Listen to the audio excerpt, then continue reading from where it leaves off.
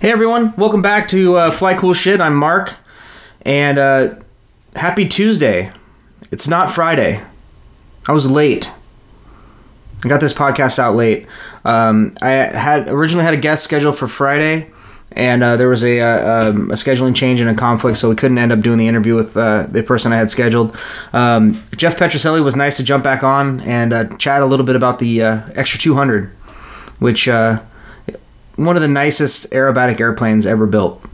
And for people that haven't flown the Extra 200, it really, I know it's so easy to say it's just a weaker Extra 300. It's a doggy Extra 300, and you'd be right. You'd be right to say that. However, that's a gross underselling of a really nice airplane. I mean, it really is a nice airplane. It's a beautiful flying machine. We get into some characteristic details on flying the 200 and just some kind of factoids on how many were built, when did production start, and it's a funny airplane that fit a funny niche that no longer exists, but it's still a really nice airplane. They produce more than I thought they did, which we'll get into in the interview. And the more I fly my buddy Rob's, who's kind enough to let me fly his Extra 200, the more I fly that airplane, the more I truly enjoy that airplane. It really does make you work for it. It kind of takes you back. It's like I think most people would agree with this, or at least a lot of people would. When you fly a super decathlon and you're putting it through whatever you're doing, even if it's just recreational aerobatics, but especially if you're doing figures, I think everybody's probably had this thought cross their mind when they're like slow rolling or rolling turns or something, and it's just like, man, I just wish this thing rolled faster. I just wish it had a little bit better kind of control harmony and was easier to control and manipulate through figures than it is. Albeit, the Super Decathlon is a beautiful airplane in so many ways, and it really does teach you the fundamentals, and it makes you work for it. That is for sure. But so does the Extra 200. It's a great airplane. I would say, man, it's a phenomenal intermediate airplane. If you just want recreational aerobatics at a more economical price for operational costs than a 300, and you're not going beyond intermediate, oh my gosh. I mean, what a perfect airplane. Now, your acquisition cost, funny, my midwing, 1997 midwing, that I bet you would probably pay more for an Extra 200 than you would for that airplane. That's what's kind of funny. They have not lost their value. They really hold their value. If you buy that airplane at 190, 200, 210,000, which is probably what you'll buy an Extra 200 for, which is crazy. I mean, like an early one. You could probably buy my airplane for 180, 170, 180, 190. It depends on how hot the market is for two seats when you list it, but a 300 is probably going to fetch at or maybe slightly below what a 200 would fetch for. But you get, just drastically reduced operational costs over the course of a year.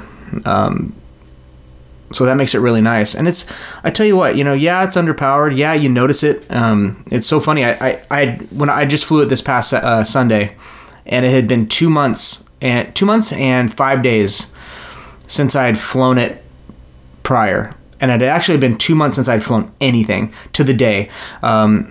Since I'd flown anything. And it was the last thing I flew was the Airbus prior to flying this thing. And it's funny when you don't fly something for a while, it's funny what you revert to as far as gaits and memory and things like that for aerobatic maneuvers. It's like I totally like I sent Jeff this just dog shit video of me doing half roll and then an outside push to a hammerhead, and the push was garbage. I was wobbling all over the place. I was slow, but it's so funny. I was just used to now I was sloppy on the push because I was sloppy, but the entry speed is what was kind of funny. Is I used 160 knots, which is what that's about the minimum you could use in the 300, but it carries the energy so much better through the roll, obviously, and then through the push.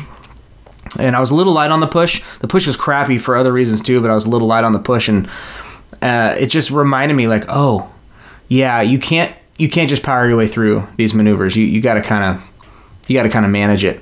And I actually think it flies slicker than like a super decathlon does. It's just not. I don't think it's as draggy. I really don't. I think you get better verticals out of a 200 than you do a super decathlon. Actually, quite a bit. It's substantially better in the vertical as far as vertical penetration goes than a Super D. But it's just such a nice flying airplane when you can manage the energy properly. It just does anything you want it to. It's really, really nice.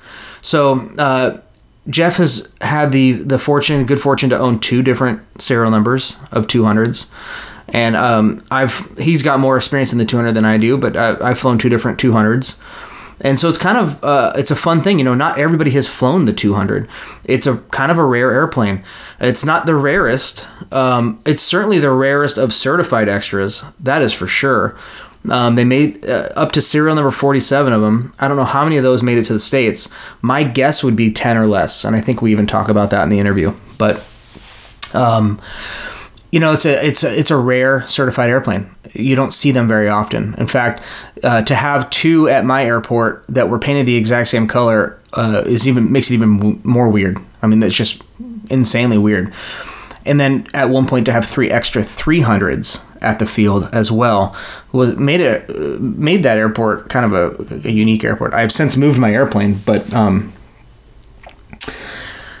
so it's one of these airplanes. It's gonna fly. It's gonna go into oblivion, or into the ether, having been just a kind of a pimple on the aerobatic community as far as like, okay, yeah, it was there. The extra one was there. Doesn't have any real accolades. Nobody's won nationals. Nobody's won worlds. It's not known for its high energy aerobatics in air shows. It's just kind of an airplane that came and went. And the odd thing is you could still buy one. You can order them. They will make you one in 2020. I don't know what it'll cost, but as I know it, they will produce it if you ask them to. So now I don't think very many people will, but it's a cool airplane that kind of fit a cool niche, which really stemmed from the 200 horsepower limit. So it was made specifically to compete in that range.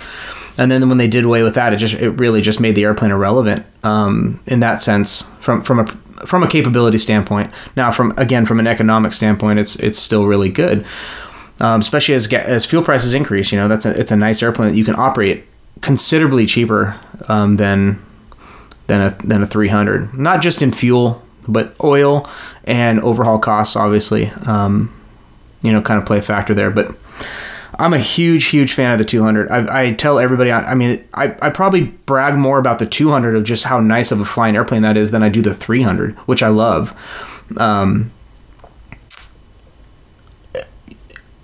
I wish everybody could get a chance to fly one. It's just one of those airplanes that it's going to die off, and people are like, remember the 200? That was kind of a cool airplane. I mean, it's a 200 horsepower plus 10 minus 10 certified airplane. 2-seat. It's pretty cool.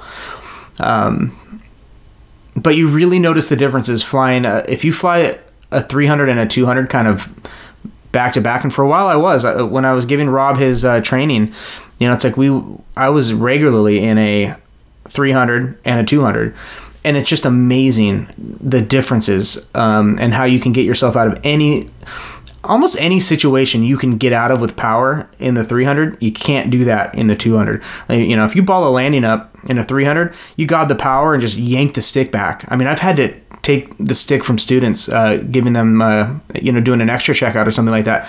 We're heading for the weeds or heading for a taxiway sign or something like that. And it's just like they just brain farted and grabbed a whole bunch of rudder and off we go. Gob the power, pull the stick back, raise the mains up, the tail's still on the ground. That thing will just fly up into the vertical, and you can do that, obviously with the right amount of experience, but you could do that pretty comfortably and get out of anything pretty darn quick. The 200, no, not a chance. It's just not a chance. Not unless you're already pretty fast, but it just doesn't get out of its own way like a 300. But beautiful flying airplane.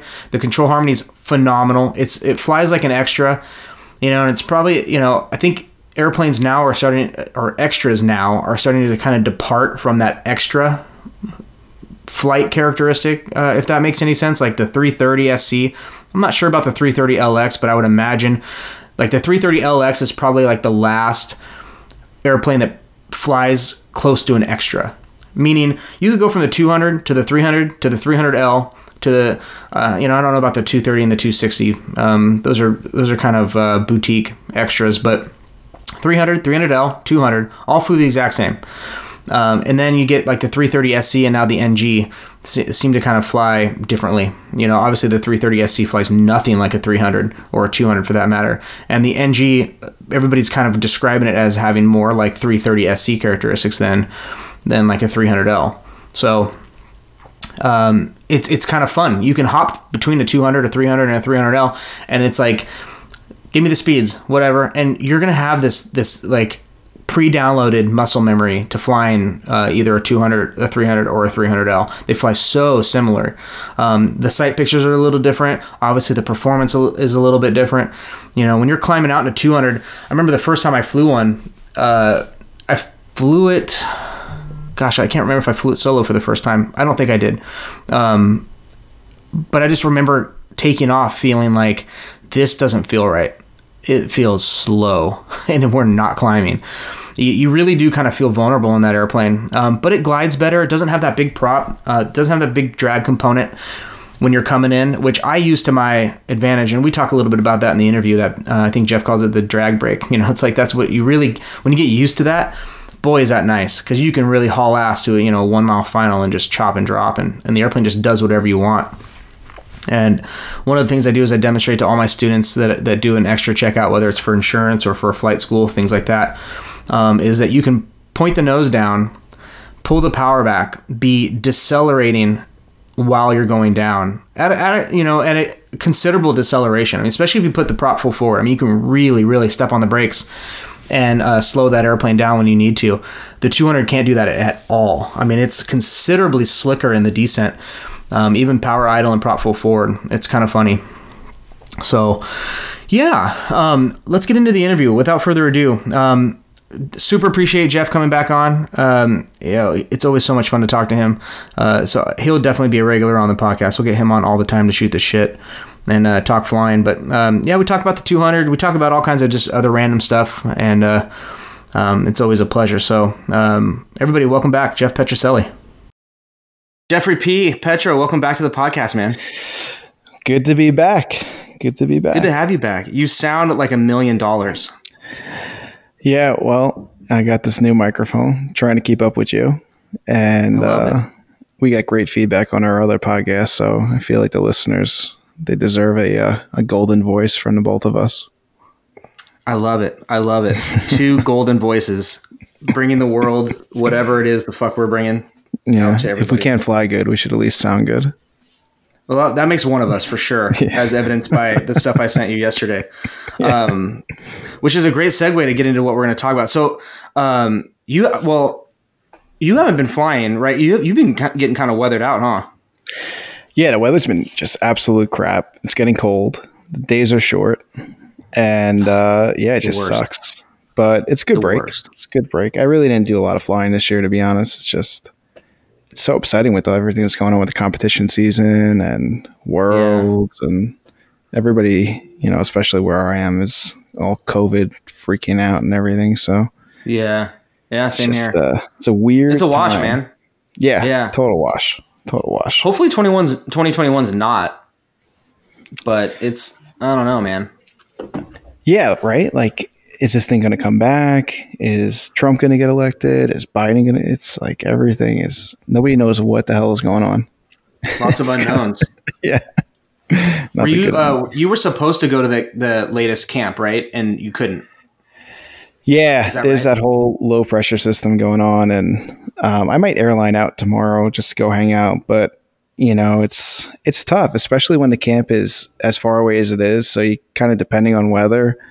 And, I wish I can get there, but flying the airplane.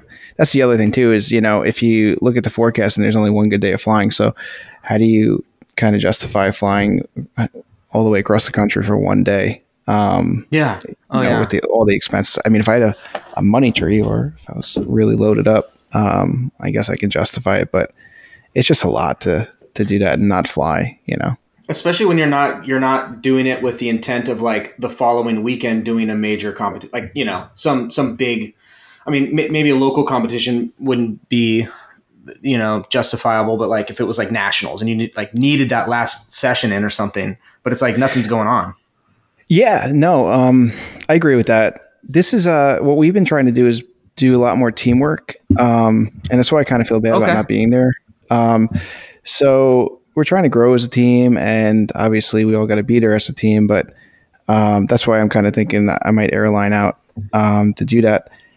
But we'll see what happens. If it's going to be really bad weather here and there and not flying, I still have to work. So there's that whole thing. So if I can, do a lot of work here and then kind of save my allowed days pretty much. I don't really have a set allowance, but I don't want to take advantage of my family. So then I can just use those days on nice days where we can fly. So it's a weird balance, it's such a weird balance with this stuff. And, I'm just not at the point where I can really justify going away every week, every other week. And, my family just does so much for me and they're always there. So it'd just be so wrong to do that. Do you feel, cause so when I started volunteering with Collins Foundation, flying the Warbird stuff, I was balancing that with obviously being a parent. I think when I first started, I only had one kid, very young. So like she was 1 or 2. And then the second came along shortly after that. But I like balancing an airline schedule and then coming home and having, 6-7 days off and being like, all right, honey, see ya. I'm going to go fly the B-17 for, 4 days. I started feeling so guilty that I almost like, I'd like get sick to my stomach. Like it wouldn't even make it fun anymore. You'd get there. I remember, was it my son or my daughter? Oh my gosh. It might've been my son. I was at a contest in Wildwood, New Jersey, and I got to look at the scores. I forget. It's been so long, but I think I was doing really good. I was good in the known and good in the free or whatever. And the unknown was coming up, and my wife called me and she's like, I'm not feeling too good. Like, I think I'm getting some contractions. So I was like, well, how far apart are they? So she's like, oh, they're getting really close. So I remember being like, obviously I'm going to fly home and do it. So there's where the balance is. But you're right. Before you go, you're like, oh, I can go. I won't feel too bad. But then when you're away from your family and, your kids are kind of alone at home, then it kind of sinks in a little bit and makes it a little difficult. It's funny because especially at your level, like everything's so important. I mean, obviously you've worked really hard. You're on the advanced team. Like that's an achievement in and of itself that very, very few people have done. And to get there is obviously a huge road. It's a huge commitment, both time and money. And then at the same time, it's like this duality of like, it doesn't matter. None of it matters. When it comes to that stuff, like it's just like, like my wife's going to labor. All right. Yeah. That's it. That's what's important. And then being home with the kids. Yeah. It's so funny. Yeah. No. And I know that feeling too. When our first was born, I was working at NetJets, and that was like a 7 on, 7 off schedule. And so I kind of like prepped the company. I was like, hey, my wife's like, she's not like 8 months and she's really pregnant. Yeah, really pregnant. 8 months and 3.5 weeks. And I'm like starting a trip.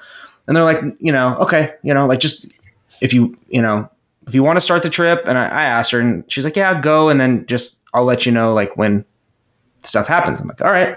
Wow. And luckily, I mean, it's I could have been I wasn't flying a big jet, but I could have been across the country or, in one of the islands or something like that, South America. Luckily, I just happened to be in Seattle, and I get a call at 2 a.m. like, hey, it's happening. And so I called, and I got, zapped out on the first flight and made it, and it was fine. But that like that call, people that don't have kids won't understand that call of like, hey, it's time, and you're not there. It's a really weird feeling. And I can't imagine having to fly yourself home, although you were fairly close, right? Being in yeah, we were in Jersey. Otherwise I just jump on an airline and just head home to leave the plane. But yeah, that's the thing. It's like, it's tough. Everybody, and it's cool and bad. You know, you meet all these people at aerobatic contests, and just in the, even in the warbird community, everywhere, everybody's so different. Who has kids, who doesn't, who's married, who's not married. So, sometimes it's a little frustrating, I guess, or, just when you want to be someplace and you just want to go, like, I would love to go hang out, shoot the shit and hanger talk and this and that. But, it's tough to go fly all the way out there. And I would have fun, but in my head, I'd be like, God, this is a little fucked up for me to be here. And my wife's home with 2 kids right now, probably ready to blow her brains out, and I'm here. That guilt is weird, man. Yeah. If I was flying and being productive, there's no doubt, she's totally supportive, but I don't know. To me, it's a really tough pill to swallow, and it's like taking advantage almost. Yeah. Yeah, no, it definitely feels like that. I remember feeling like that, flying private jets, getting, flight to Cabo, and I'm there for 2 days, and my wife's at home with a kid with a fever, a newborn with a fever. Yeah. And, I'm like, hey, honey, how you doing? She's like, oh, I got no sleep last night. Kid's sick. I'm not feeling well. This is miserable. And I'm like, okay. That she's you get the, what are you doing? Where are you? Yeah, I'm literally talking to her, holding a Corona on a lounge chair on a beach in Cabo. I'm like, oh. Yeah, just hanging out, babe, writing emails. I had one of the guys I was flying with, he was like, hey, man, because he heard the whole conversation. We were we were out as a crew, chilling on the beach having beers. And he's like, hey, man, next time you call your wife, and from now on, it's always raining. It's always shitty, and you're always having a terrible time. Because I was just like, "Oh, babe, this is amazing. I'm on an all-inclusive resort, free beers, free food, this and that." And she's just like, "F you, God. Dude." Yeah. That's but that guilt thing, with regard to frivolous. I mean, that. I can't help that my job sent me there, and right. I'm gonna have I can't I shouldn't make myself purposely miserable because my wife is miserable at home, and I don't know. There's some of that, but flying to a contest or just hey, I'm just going to go hang out. It's like being hey, I'm going to go grab beers with the guys. And she's like, what do you, you're going to leave me here like this? Oh, and I'm going to do it for 3 days. Yeah. Yeah. I felt like that for the longest time, man. I love you. Bye. Well, then it's even more frustrating when you look at the people that don't have a wife or don't have kids. And obviously oh yeah, they're just why aren't you here? Come hang out. What are you doing? Dude, you don't have the slightest idea. You have no clue. No. And then especially in the warbird community, it's when it's volunteer, the more it's the squeakier wheel gets the grease, and it's not people being taken advantage, but it's the single guy that has no commitments and a job that's you work for 3 weeks and then you have 2 weeks off or something like that. They can dedicate every 2 week off block time to going and doing that. And I'm just sitting here God damn it, dude.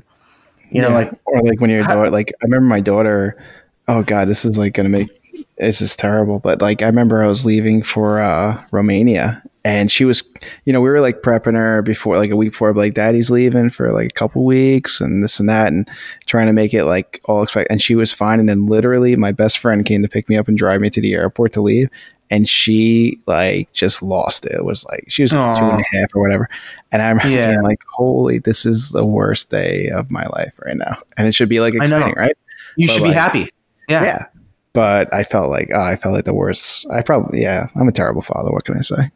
No. See, here's the thing, so I don't know about so you're obviously somebody who balances, a hardcore work schedule with aerobatics and family. And I guess I balance a hardcore work schedule too. And people would look at that and be like, oh my God, that you're gone for, a little less than half the month, 4 days at a time. But when I'm home, my home time, I'm home. I'm home, so I'm not working, hardcore. Yeah. I'm not working that like corporate, or, 9 to 6, hardcore or longer, or getting called by the boss. Like, hey man, you got to come in Saturday and Sunday. We got to make this whatever happen, and then you just like never see anything. Like playing a video game while your kid's there. Yeah. It's like, it's a funny thing, man. It's a funny thing, but I would say like now my kids are used to it. Obviously it got to the point where I'm like, hey guys, I'm leaving on, going on a trip, and they're like, okay. And I'm like, well, can you guys be sad or something? They're like, yeah, you always come back. You always come back, and then it's fine. I'm like, all right. So cool. And I'm sure your kids probably are a little more receptive to it now as they get older. But when they're young and they just don't get it, it's brutal. Yeah, it's brutal. Yeah. Let's talk about airbags. This is really sad. Okay, let's get happy. Let's get happy. Yeah. So, I've been wanting to talk about the Miata of the Skies, the Extra 200. You owned the Miata of the Skies. It's a Miata. It's a Mazda Miata. That's golden. That is great. It's the perfect descriptor. There's nothing better to call that airplane the Miata of the Skies. And I think we'll both quantify it. But I've had the pleasure of want to knock it, but it's just a great car, right? The thing is, it's everybody wants to talk shit about a Mazda Miata, but yet when you drive one, it's fun. It's not fast. It's not blow your hair back, but it's fun. Yeah. You can like whip around corners and stuff, but it's not going 200 miles an hour. No. It's convertible. I've had the pleasure of exactly right. Yeah. So I've gotten to fly serial number 1, which supposedly was Walter's personal airplane for a while. And then I've had pictures of. No. So that's serial number 16, I believe. It's either 11 or 16. What color was number 1? So do you remember the old color of this airplane before it got repainted? It was like that red, yellow, and blue. Right. Kind of not Starburst, but it's that same color. So oddly enough, at my airport, there's 2 extra 200s. There's a few 300s, which is even crazier too. But both of those 200s were the exact same paint job, and it was one was serial number 1, and the other was I think the one I'm flying right now is 16, and he's obviously since repainted it, and it's beautiful. But every time I fly that airplane, I love it more and more. My first extra flight was in 200, and you've owned 2 200s, right? Yeah, I've been lucky enough to own 2. Yeah, that's pretty cool, dude. They're they're amazing. As far as buying airplanes, whatever you usually buy them for is what you sell them for. They really don't depreciate or appreciate. So it's a good entry level airplane that you really can't get hurt financially in. I mean, obviously, if you fly really hard and you do some damage, there's no doubt you're going to be upside down in it. But it's a relatively safe airplane to get into without say buying like a new extra and taking that huge depreciation hit or something. So, as far as buying them. So what happened is I wanted an extra 200 really, really bad. I had started in a J3 Cub, then went to a Super Decathlon, flew that for a really long time. And, my really good friend, they had 2 of them on Long Island. They were both yellow. One of them's in England right now. The other one's in Japan. And I just remember flying that airplane, and it was just such a sweetheart. It didn't have a tremendous, it wasn't noisy. It really well balanced. And, for somebody, I'm 5'9", almost, I'm like right under 5'10", I like to say, but it really fit me well. Round up, round up. Yeah. So I know that tall people can't stand them, but I really liked it. I loved what it gave you, and I just loved the control harmony of it. So I bought one. Well, actually, there was none for sale. So I went on the FAA registry and got addresses, which is kind of creepy that you could do that, And I emailed some letters out to the people that were registered, and a woman up in New Hampshire, her name is Sigrid Bauman, and she's, been around the sport for a while. She flew Sportsman, and she was the original owner of this airplane. It's actually down in Florida right now. It's beautiful, really well taken care of. And I was lucky enough, she sold it to me. It was a really tough day too, because she really loved that airplane. And, she was just, getting, I guess, a little older and looking to get out of the sport. She didn't really want to sell it, but she did. So it was like an awkward moment, almost like pulling a Band-Aid off. Yeah. And, it's like taking somebody's puppy or like their dog, like their best friend. Yeah. And I never really fully understood that until the extra I have now, because I got the one I have now new.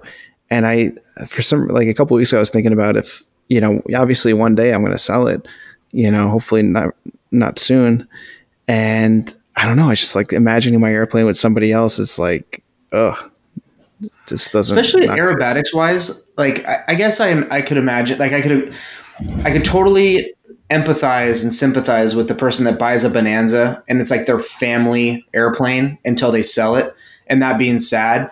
But few, or certainly I would equate aerobatic ownership to like more like a home built, like you build it and then you fly it and then you're like forced to sell it, which is like it's like you put your literal blood, sweat and tears and money into something that you built with your hands. And then you're like, okay, I guess you're just going to go like whatever you're going to do with it. I have to sell it to you. Cause like I need the money or whatever. And I lost my medical and you're going to go just do whatever. Like there's some weird, obviously that's a weird dynamic, but then like it's a weird intimate handoff. Well, yeah, and like the intimate nature of like an aerobatic airplane. I mean that because we all trust airplanes to like keep us safe, but aerobatic airplanes are one of those like where you have not a love-hate relationship, but it's almost, and it's not abusive, but it's a passionate relationship because you're working in that airplane. Like I mean, like you're not doing a whole lot of like scenic. Just I'm just gonna go like putt around for a little bit in my 330 SE. And just like sightsee and maybe I'll just go like check out the Statue of Liberty today. Like you're going out and you're working, whether you're having fun or not. Maybe you're not like getting coached or critiqued, and you are just with yourself. But like still, it's I think over time you develop this really unique relationship. Can you imagine if you could really hear them all? I mean, I remember. I think it was with the Northern Lights. They did something where they put a video camera inside the cowling and they videotaped the engine. They did. I sent you guys that link. Yeah. Oh, is that it? Yeah. And there was a sponsorship for Lord Mounts. Yeah, I'm like just watching. I'm like, oh god, I don't know if I really want to see this.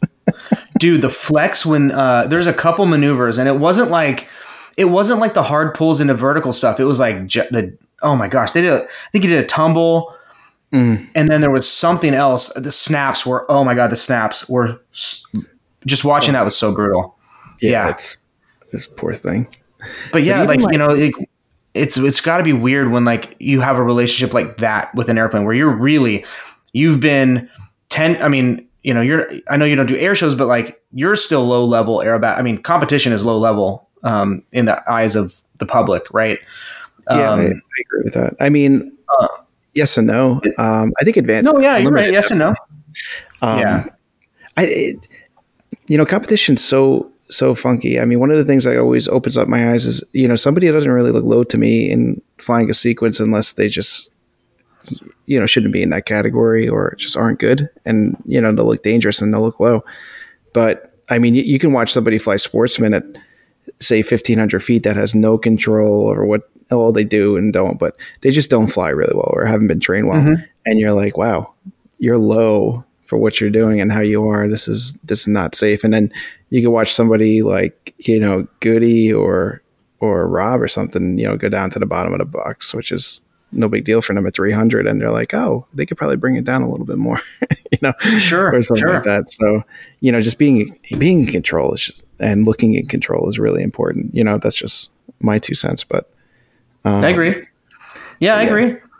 It's just still, it's like thinking about that relationship in terms of what you've built, like level of trust. I mean, like how long does it take you to build trust in an airplane, an aerobatic airplane, and then to go and sell it?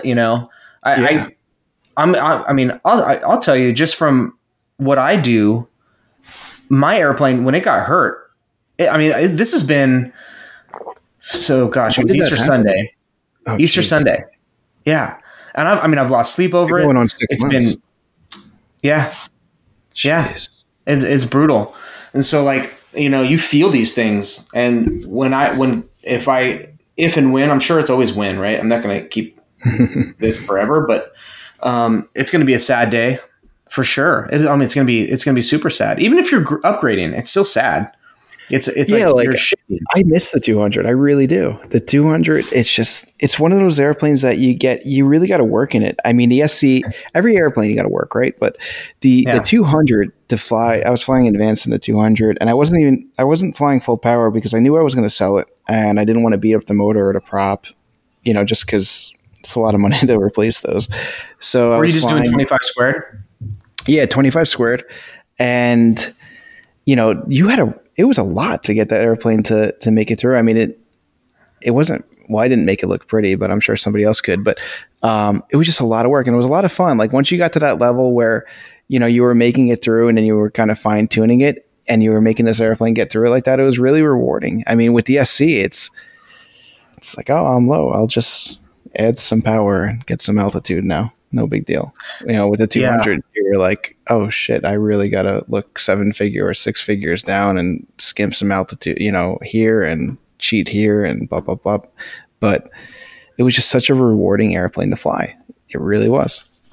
I can't imagine flying advanced in it. Like, I showed you my horrific avalanche, but like I've done, some intermediate maneuvers in it.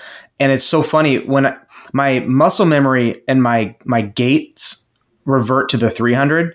Yeah. And that's exactly what happened. Like 160 in the 300, at least for what I do, I'd probably bump it up to like 180 if I was competing, maybe a 180 entry for that, like for an avalanche or something like that. And I wouldn't lose any energy on the half roll, before I'm sorry.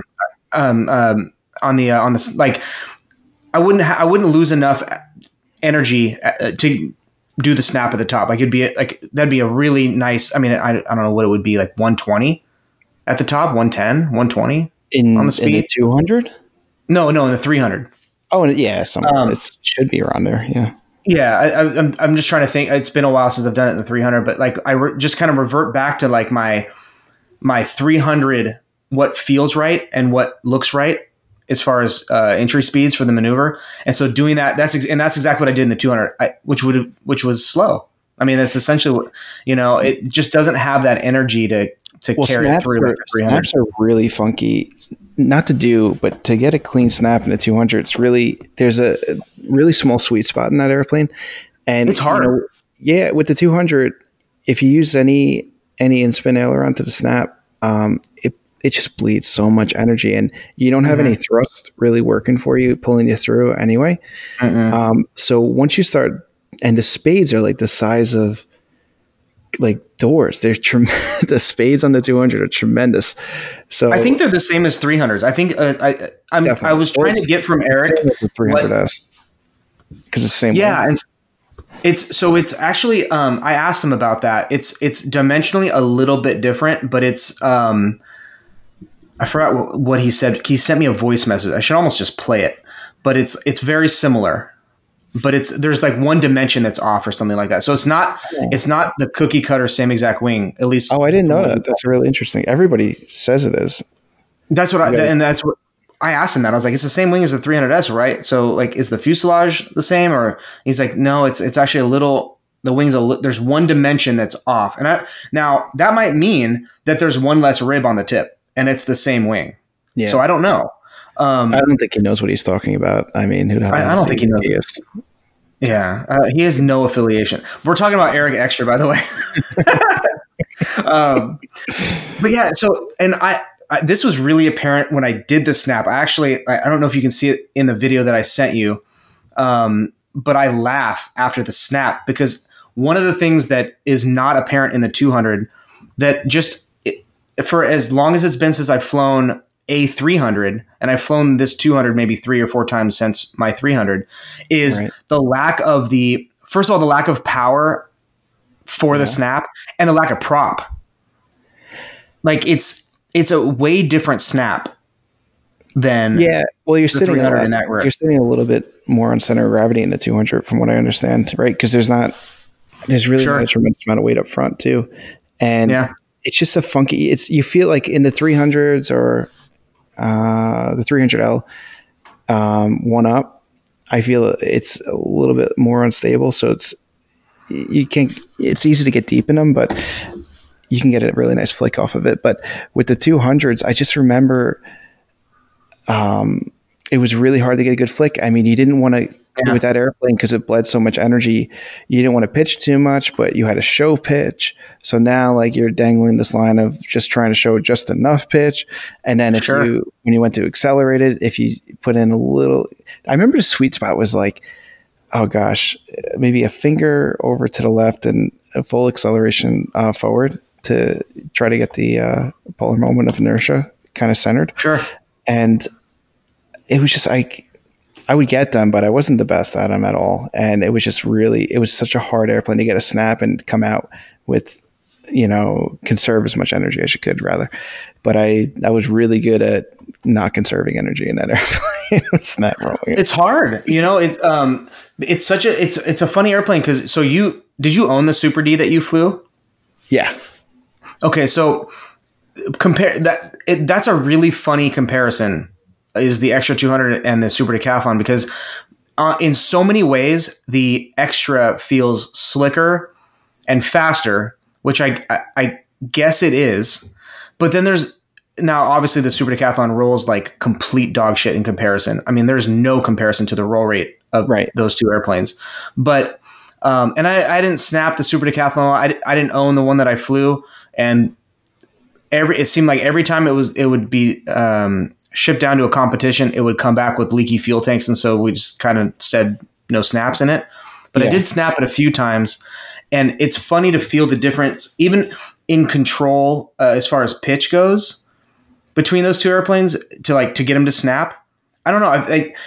I feel like you could almost get the Super Decathlon, albeit it would be slower in the rotation, but you get a more pronounced snap in the Super Decathlon than you would in the 200. Now, I haven't snapped the 200 at great lengths like you have, but it's funny to compare two different 200 horse airplanes and how different they are in different regimes of performance. Yeah, I mean, I snapped the Super D. I don't recommend doing it.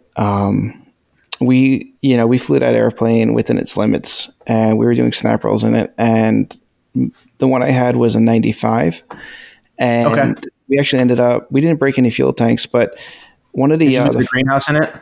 No, we didn't lose the greenhouse, but one of the there's false ribs behind the fuel tank. There's those half ribs. So the rivets on the inboard rib or false rib or half rib, I don't know the proper term. They started popping. So I was at a contest actually, and I was pre-flighting the airplane, and I was pushing on stuff and checking to make sure everything's still good. And I remember, looking at the trailing edge of the right wing, and I was like, oh, that rivet looks different than the other ones. And I pushed on it, and it went in and then came back out. I was like, oh. That's no bueno. Is that where like the straps for the fuel tank attached to? I'm not sure. I'm not sure at all. But yeah. Okay. So, they say you can snap them.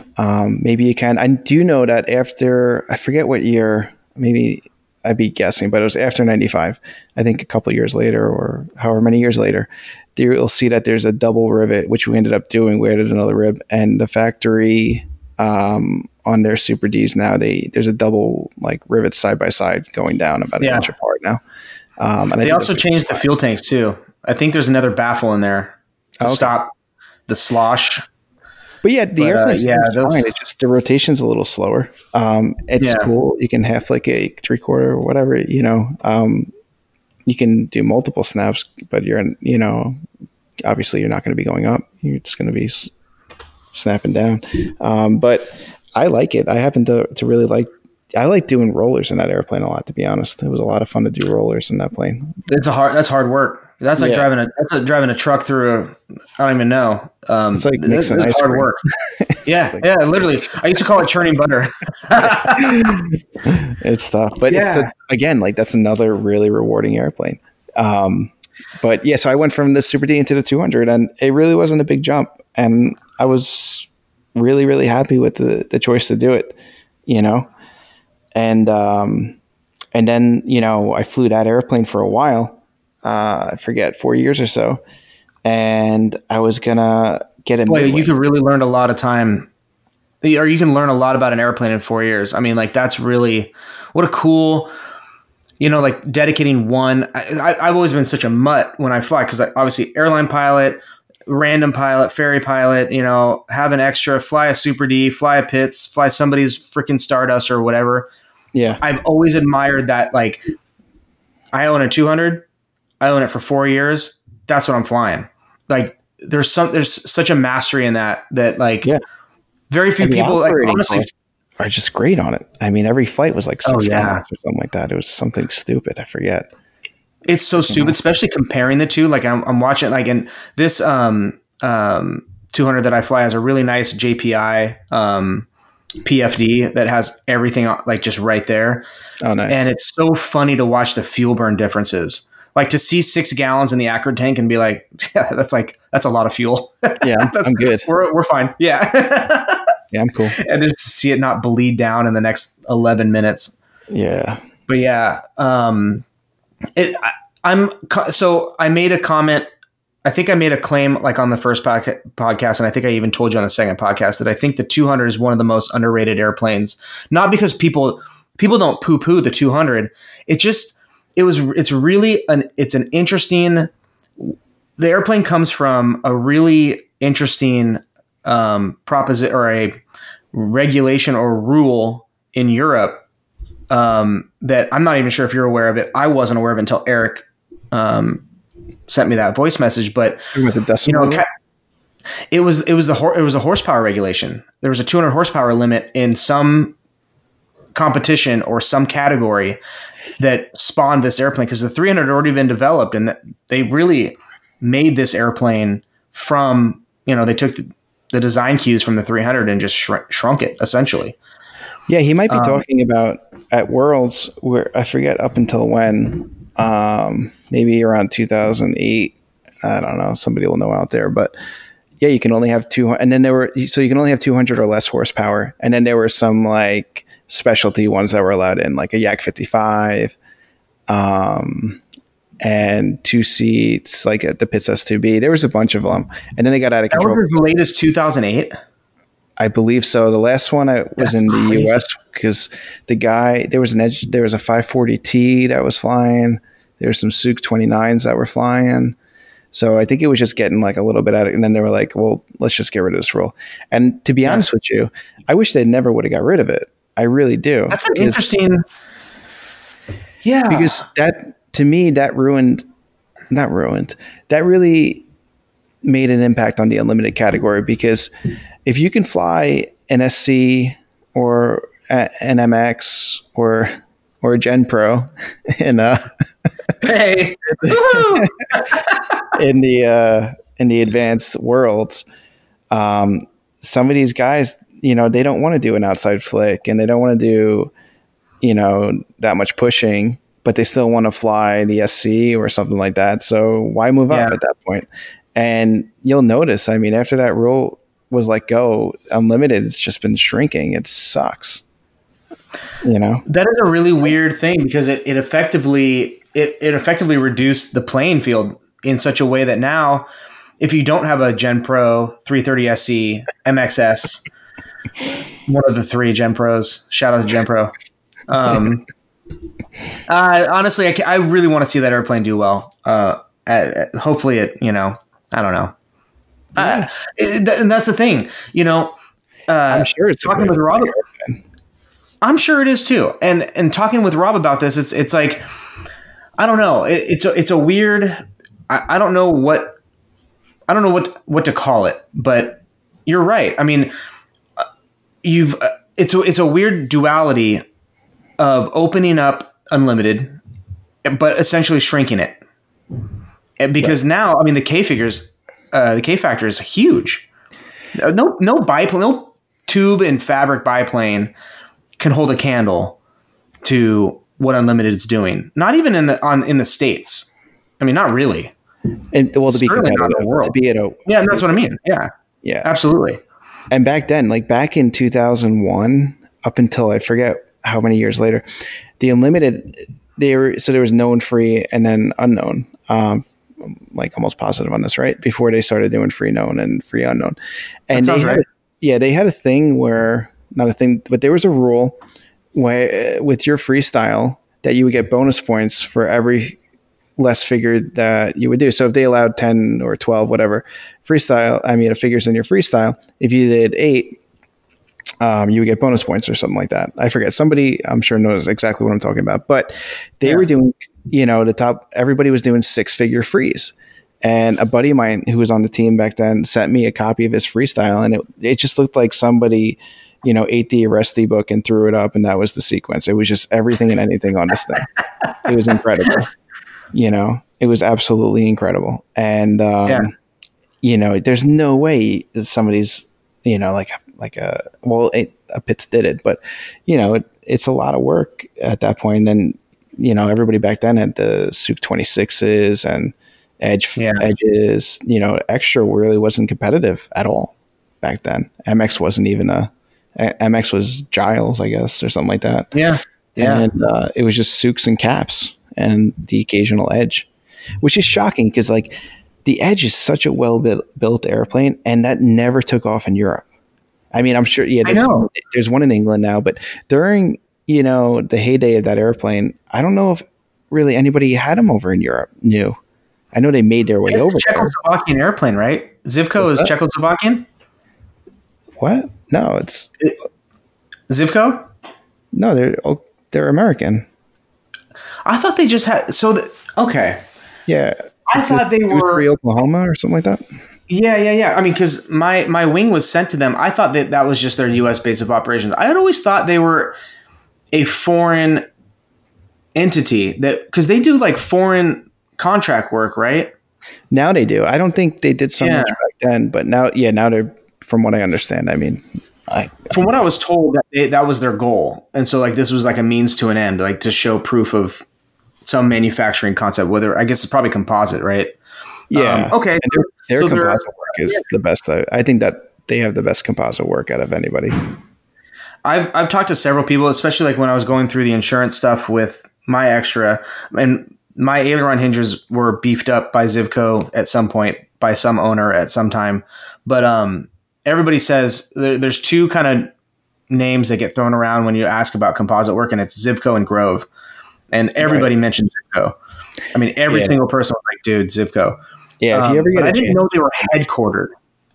Yeah, in Oklahoma. I don't have any experience dealing with them, so take it with a grain of salt. But I know that, even my buddy did a lot of test flying with them, and he was always in Oklahoma. So, and so now I'm going to say something maybe that's polarizing. Is I'm shocked that it wasn't more popular in the States, being headquartered here. I'm actually kind of shocked. I legitimately, I'm not even kidding you. Maybe it was just because the name Zivko sounds Eastern Bloc. I don't know. I don't know where I got that. Oh, it's super badass. And it all comes down to, it's weird too, because, Kirby had one and he did really, really well in it. I mean, the guy's amazing. And he won however many nationals.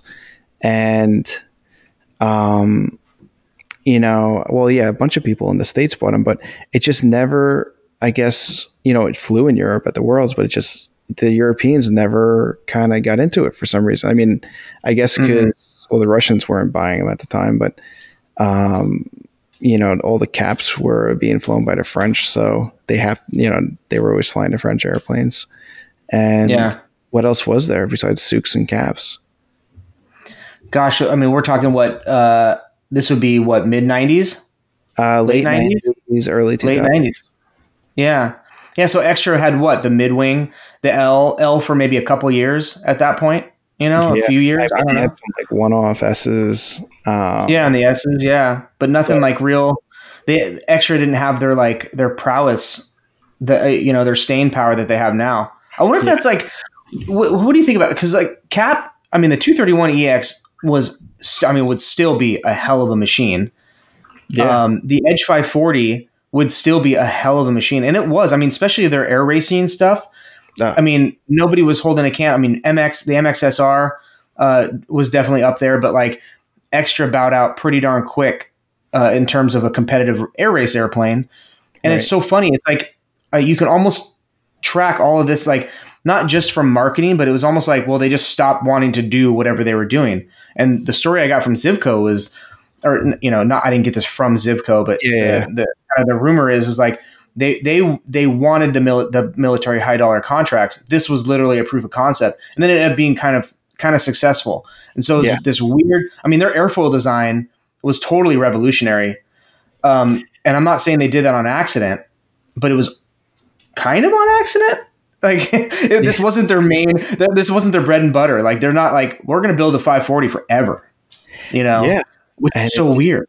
And it's just weird to think about how that airplane, who's flying them in competition now? I know Robbie Gibbs is flying one. He's like the only one I know of in the States that has one. I know his is not a 540T. It's a single, right? Yeah, it's just 540. And I think there was a T out here for a while. I don't know who owned it in California, but there was one. Oh, I think Chris Combs owned that one. Yeah, he's a nice guy. That's right. Yeah, he got an SC. Yeah, he sold that. That's right. Those are the only two that I know of outside of Melissa's 540 that like seem to, there's like a few. Kirby's isn't circulating. He's owned his or his is his. I know he's been trying to sell one of them, but there's not very many. Yeah. And my buddy, he's got a 540 and it's beautiful. He's a really good pilot. He was on the Unlimited team. And I basically was like, "Oh, go fly my airplane." And he went up in the SC and, he really liked it. So I'm like, "Hey, what are you going to do?" He goes, "I really like my Edge." And, he's sticking with his Edge. So, it must be a good airplane or something. They got it right. They really did get it right. I will give, and our chat group is probably it's like the highlight of every day. Cause not only from like the memes and the shit talking, but like we really do talk acro talk, and it's so much fun. I like from Aaron and you and Mache, like dude, like, is that how you pronounce his name? Is it Mache or Mache? Mache or Paper Mache? I thought it was Mache. No, it's matcha. Matcha? Like matcha green tea or something. Okay. Yeah. All right. He's going to listen to this and be so mad. He should be, because he hasn't even been on your podcast yet. Well, that's the thing is I can't ask him how to pronounce his name because he won't come on the podcast. He refuses. Adamantly refuses. But he's too good for you. No, that's it. That's, I guess, what does owning a mid-wing extra get you these days? I guess it doesn't get you any camaraderie. No, it gets you a lot. Whatever. You get to eat at Carbone a lot. You get to eat at Carbone. Yeah, that's right. That's right. Yeah, he gets a preferential table. Yeah. Enough about him. I don't want him to steal the show. Yeah. Enough about him. But yeah, that group is so much fun because getting into like I don't know, man. Like just getting into like these airplanes is so fascinating. We talk, there's airplanes that obviously don't have the staying power and haven't lasted and have fizzled in terms of like, where are they now? It's almost like that, like Hollywood, right? Like where are they now? And you kind of look at these airplanes and I mean, Cap is always one of those, and we haven't really talked a whole lot about that, but like in terms of the Edge, what a weird airplane, because it was so freaking ahead of its time. Yeah. I mean, and then it's kind of gone. Whereas like now I made a comment in there that I thought that the Sukhoi Su-26 was the greatest aerobatic airplane ever built, which I kind of want to do a podcast on the Sukhoi Su-26. I have no experience. I love it. I love that airplane too. I think it's the best airplane ever built. Can you imagine what it would cost to reproduce a Sukhoi with what they did? I mean, talking like it would be millions of dollars to reproduce that airplane. Do you remember? Let me ask you this, and I want to get back onto the 200, but I don't know if you have ever seen this or remember this. Somebody, I don't know if it was Sukhoi, posted a thing that was like coming soon, and it was like, oh, are we getting a full carbon Sukhoi? There was some revamp of the Sukhoi. Yeah, and I didn't do anything about it. There's a company. I guess Russia. It's Laros, Laros, I believe is the company. Yes. And there's talk of them doing it, which would be freaking awesome. But it's like, what are they going to charge? I mean, the gear alone, it's solid titanium. The gear is solid titanium. I mean, can you imagine what that cost? No. And that was a theme between all the Russian airplanes, if I remember correctly. I think the 54 and the 55 had titanium gear, if I'm not mistaken. I'm not sure about the 54. I wouldn't doubt it, but obviously it wasn't a titanium wing. It was aluminum, or I forget. I don't know a lot about the Yaks. It was, yeah. But the Yaks were both the 54 and the 55. In terms of construction, couldn't hold a candle to the Sukhoi. I mean, they were really rough airplanes. Yeah, it was a tough one. That was yeah. I would love to just like dive into the Sukhoi lineage, because it's a fascinating lineage, and two, it's crazy that an airplane that has basically, I don't know when the 26MX or whatever the latest version of the Sukhoi Su-26 came out, it's been a while, is still insane. Like, in the right hands, could probably win Top Shot. Oh, it's totally competitive. I mean, I believe, I'm sure, again, there's somebody, my dates are probably a little off, but I want to say that they started using it in 1984. I want to say it was when it was really... Sounds right. Around 84, 85. So who knows? It was being designed in 82, 83, produced. So since like the mid... it's unbelievable. I mean, the one that we have is a 1992. So that's 02, 12, 22. So it's almost 30 years old, this thing. Like, it's fucking still kicking ass. It's still kicking ass. Whereas, like, as much as I'm an extra fanboy, my mid-wing is a 96. Or no, it's a 97. It doesn't have that staying power.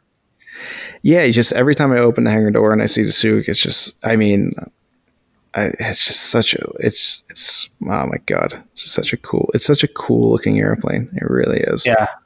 I would really, oh man, there's a two-seater at my airport and it never flies. It just sits in a hangar. Oh, I'm no. just like, hey man, can I just warm the oil up? Can I just, which two-seater is it? What's that? Who's us? Yeah. It's do you remember so Russ Spicoli is he's an Air Force guy. He's moved to the East Coast, but it's his dad's. And he and another guy out here were going to do a 2-ship kind of a air show thing. Oh, neat. And like, I think his job moved him out, and so that fizzled. But like, it just sits. I've never seen it. I've never seen it even out of the hangar anymore.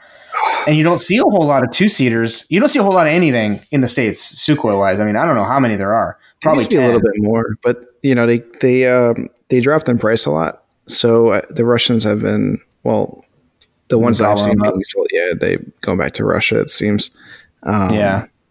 just because I guess the price of it. But the 54 I flew got wrecked and then shipped. It got shipped back there to be rebuilt and flown. Yeah, that's a funky airplane. That's a really funky looking airplane. And even it just looked heavy. It looked like a ton of bricks. It looked really heavy. It's the biggest piece of shit ever produced for aerobatic. I'm not kidding. I don't know of a bigger pile of shit aerobatic airplane. Like, I'm talking piece of shit airplane. Like, it's the controls are gritty. When you move the controls, you're like, is something rubbing? It's like, no, that's just how they feel. It's heavy. No, that's normal. Yeah, it's normal.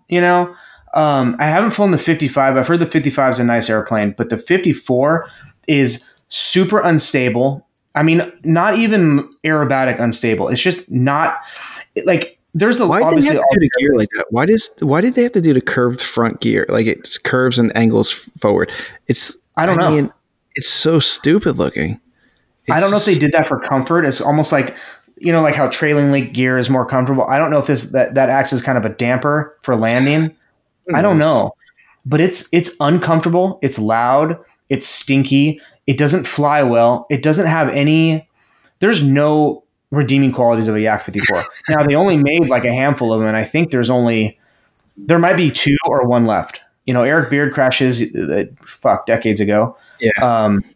He didn't crash his. I flew Eric Beers. He crashed, and then his estate sold it to Jim Bork, and then it moved on to Rich. But there's probably like 40 Yak 54s in Russia and some containers somewhere. There might be. and the story I got. Well, so the story I got on those, and you might be able to educate me on this, and then we got to get back. I don't know anything about Yak 54s. Okay, so this might be pulled straight out of my ass. Is that they only made like 5 of them? I think it was 5, and it was made specifically to coach the team to fly the 55. And it was supposed to be this airplane that was like, okay, this is a 2-seat 55. Well, it turns out it's nothing like the 55 at all, and they hated it. And then the rest is history. But I like the look of the 54 in so many ways over the 55, because the 55 is like, okay, you guys took a toilet paper roll and added wings to it and a tail. Like, that's not that cool. Like, you guys could have been a little more innovative than that. Right? It's got button rivets. I mean, it's like the crudest Russian design and build ever. But the 54 was like a little bit at least nicer looking. It had nice turtlenecks. It's like when you go, like you're on a layover somewhere, you're cross country, and you get stuck there one night, and you go to the local like restaurant, and it's got like that wonky salad bar, and it's just kind of like you got it. That's the Yak 55 to me. Yeah, like the salad. Yeah. Oh God, it's. Just, That's a great way to describe it. Yeah, is it? I think so. Like, you're not excited to be there, but there it is. Yeah, like I like kind of going to the salad bar and kind of making or a buffet, but it's just a shit buffet. Yeah, you know that you go. Okay, you're in Mena, Arkansas at a buffet at the salad bar, and you're like, there's a 6 in 10 chance that this makes me throw up the next day, but I'm hungry. But I'm hungry, so and it's here, and it's cheap. So yeah. So getting back to the 200, so I want to talk about there's some interesting factoids on the 200. I want to see how much you know. Do you remember the first year it was built? 95. Actually, the first flight. I don't know the first flight, but I know the 95. I think was the. From what I was told, 95 was the serial 1 or something like that when it first came off. So what was? So from the notes here I have, you're close. 1996 is the first flight. Was April, that production or was that first flight? Both. So the first flight was the 2nd of April, 1996, and the first production airplane rolled off the line in 1996. Seems like it. At least according to the information I have. Now, that could be wrong. Going. Next question. How many did they build? Oof. I want to say, I know they built some, like 1 in 2001, and then like if you wanted to pay, I think somebody's got like an 06. Yep. If I had to guess, I want to say around 32. You're close. From what Eric told me, serial number 47 is the latest. 47, which actually shocked me. I didn't think there were that many. Because 96 to 98-ish, there was only like 28 or something like that, right? I don't know. He was, in his very polite way, was like, I'm so, because I told him, I was like, hey, we're gonna do a podcast on it. Like, can I get a few, facts? He's like, oh, like, I can get it to you tomorrow. And I'm like, well, we're gonna do the podcast tonight. It's not like a big deal, but you got 10 minutes. I'm so sorry. Yeah, I was like, I need it 3 minutes from now, dude. Hurry up. But right, just need it now. You impatient fucks. Yeah. But he said serial number 47 is the newest, and that is what's interesting. So I was trying to dig a little bit more into the 200, and it appears so from 96 to present is 47. There was the latest one, at least according to what I've been able to find, was 2007. Yeah, that was the. It was like yellow and green, wasn't it? I believe so. The newest, yeah. Where the hell are the rest of the 200s? Because you don't see them a lot, and if there's, I don't know. That's a little wild. It's wild, because that's a lot, and you don't see. Not only do you not see them, but they're not circulating. So it's not like that you see them in competition very often. No, they're not circulating. They must be all in Europe. I mean, it must be all people that just own them in Europe. Because I guess, I mean, one of mine went to South Africa to a really nice guy down there. Okay. That's down there. And then Japan, my friends went to Japan. Oh, that's you don't really hear a lot about from the Japanese or flying. No.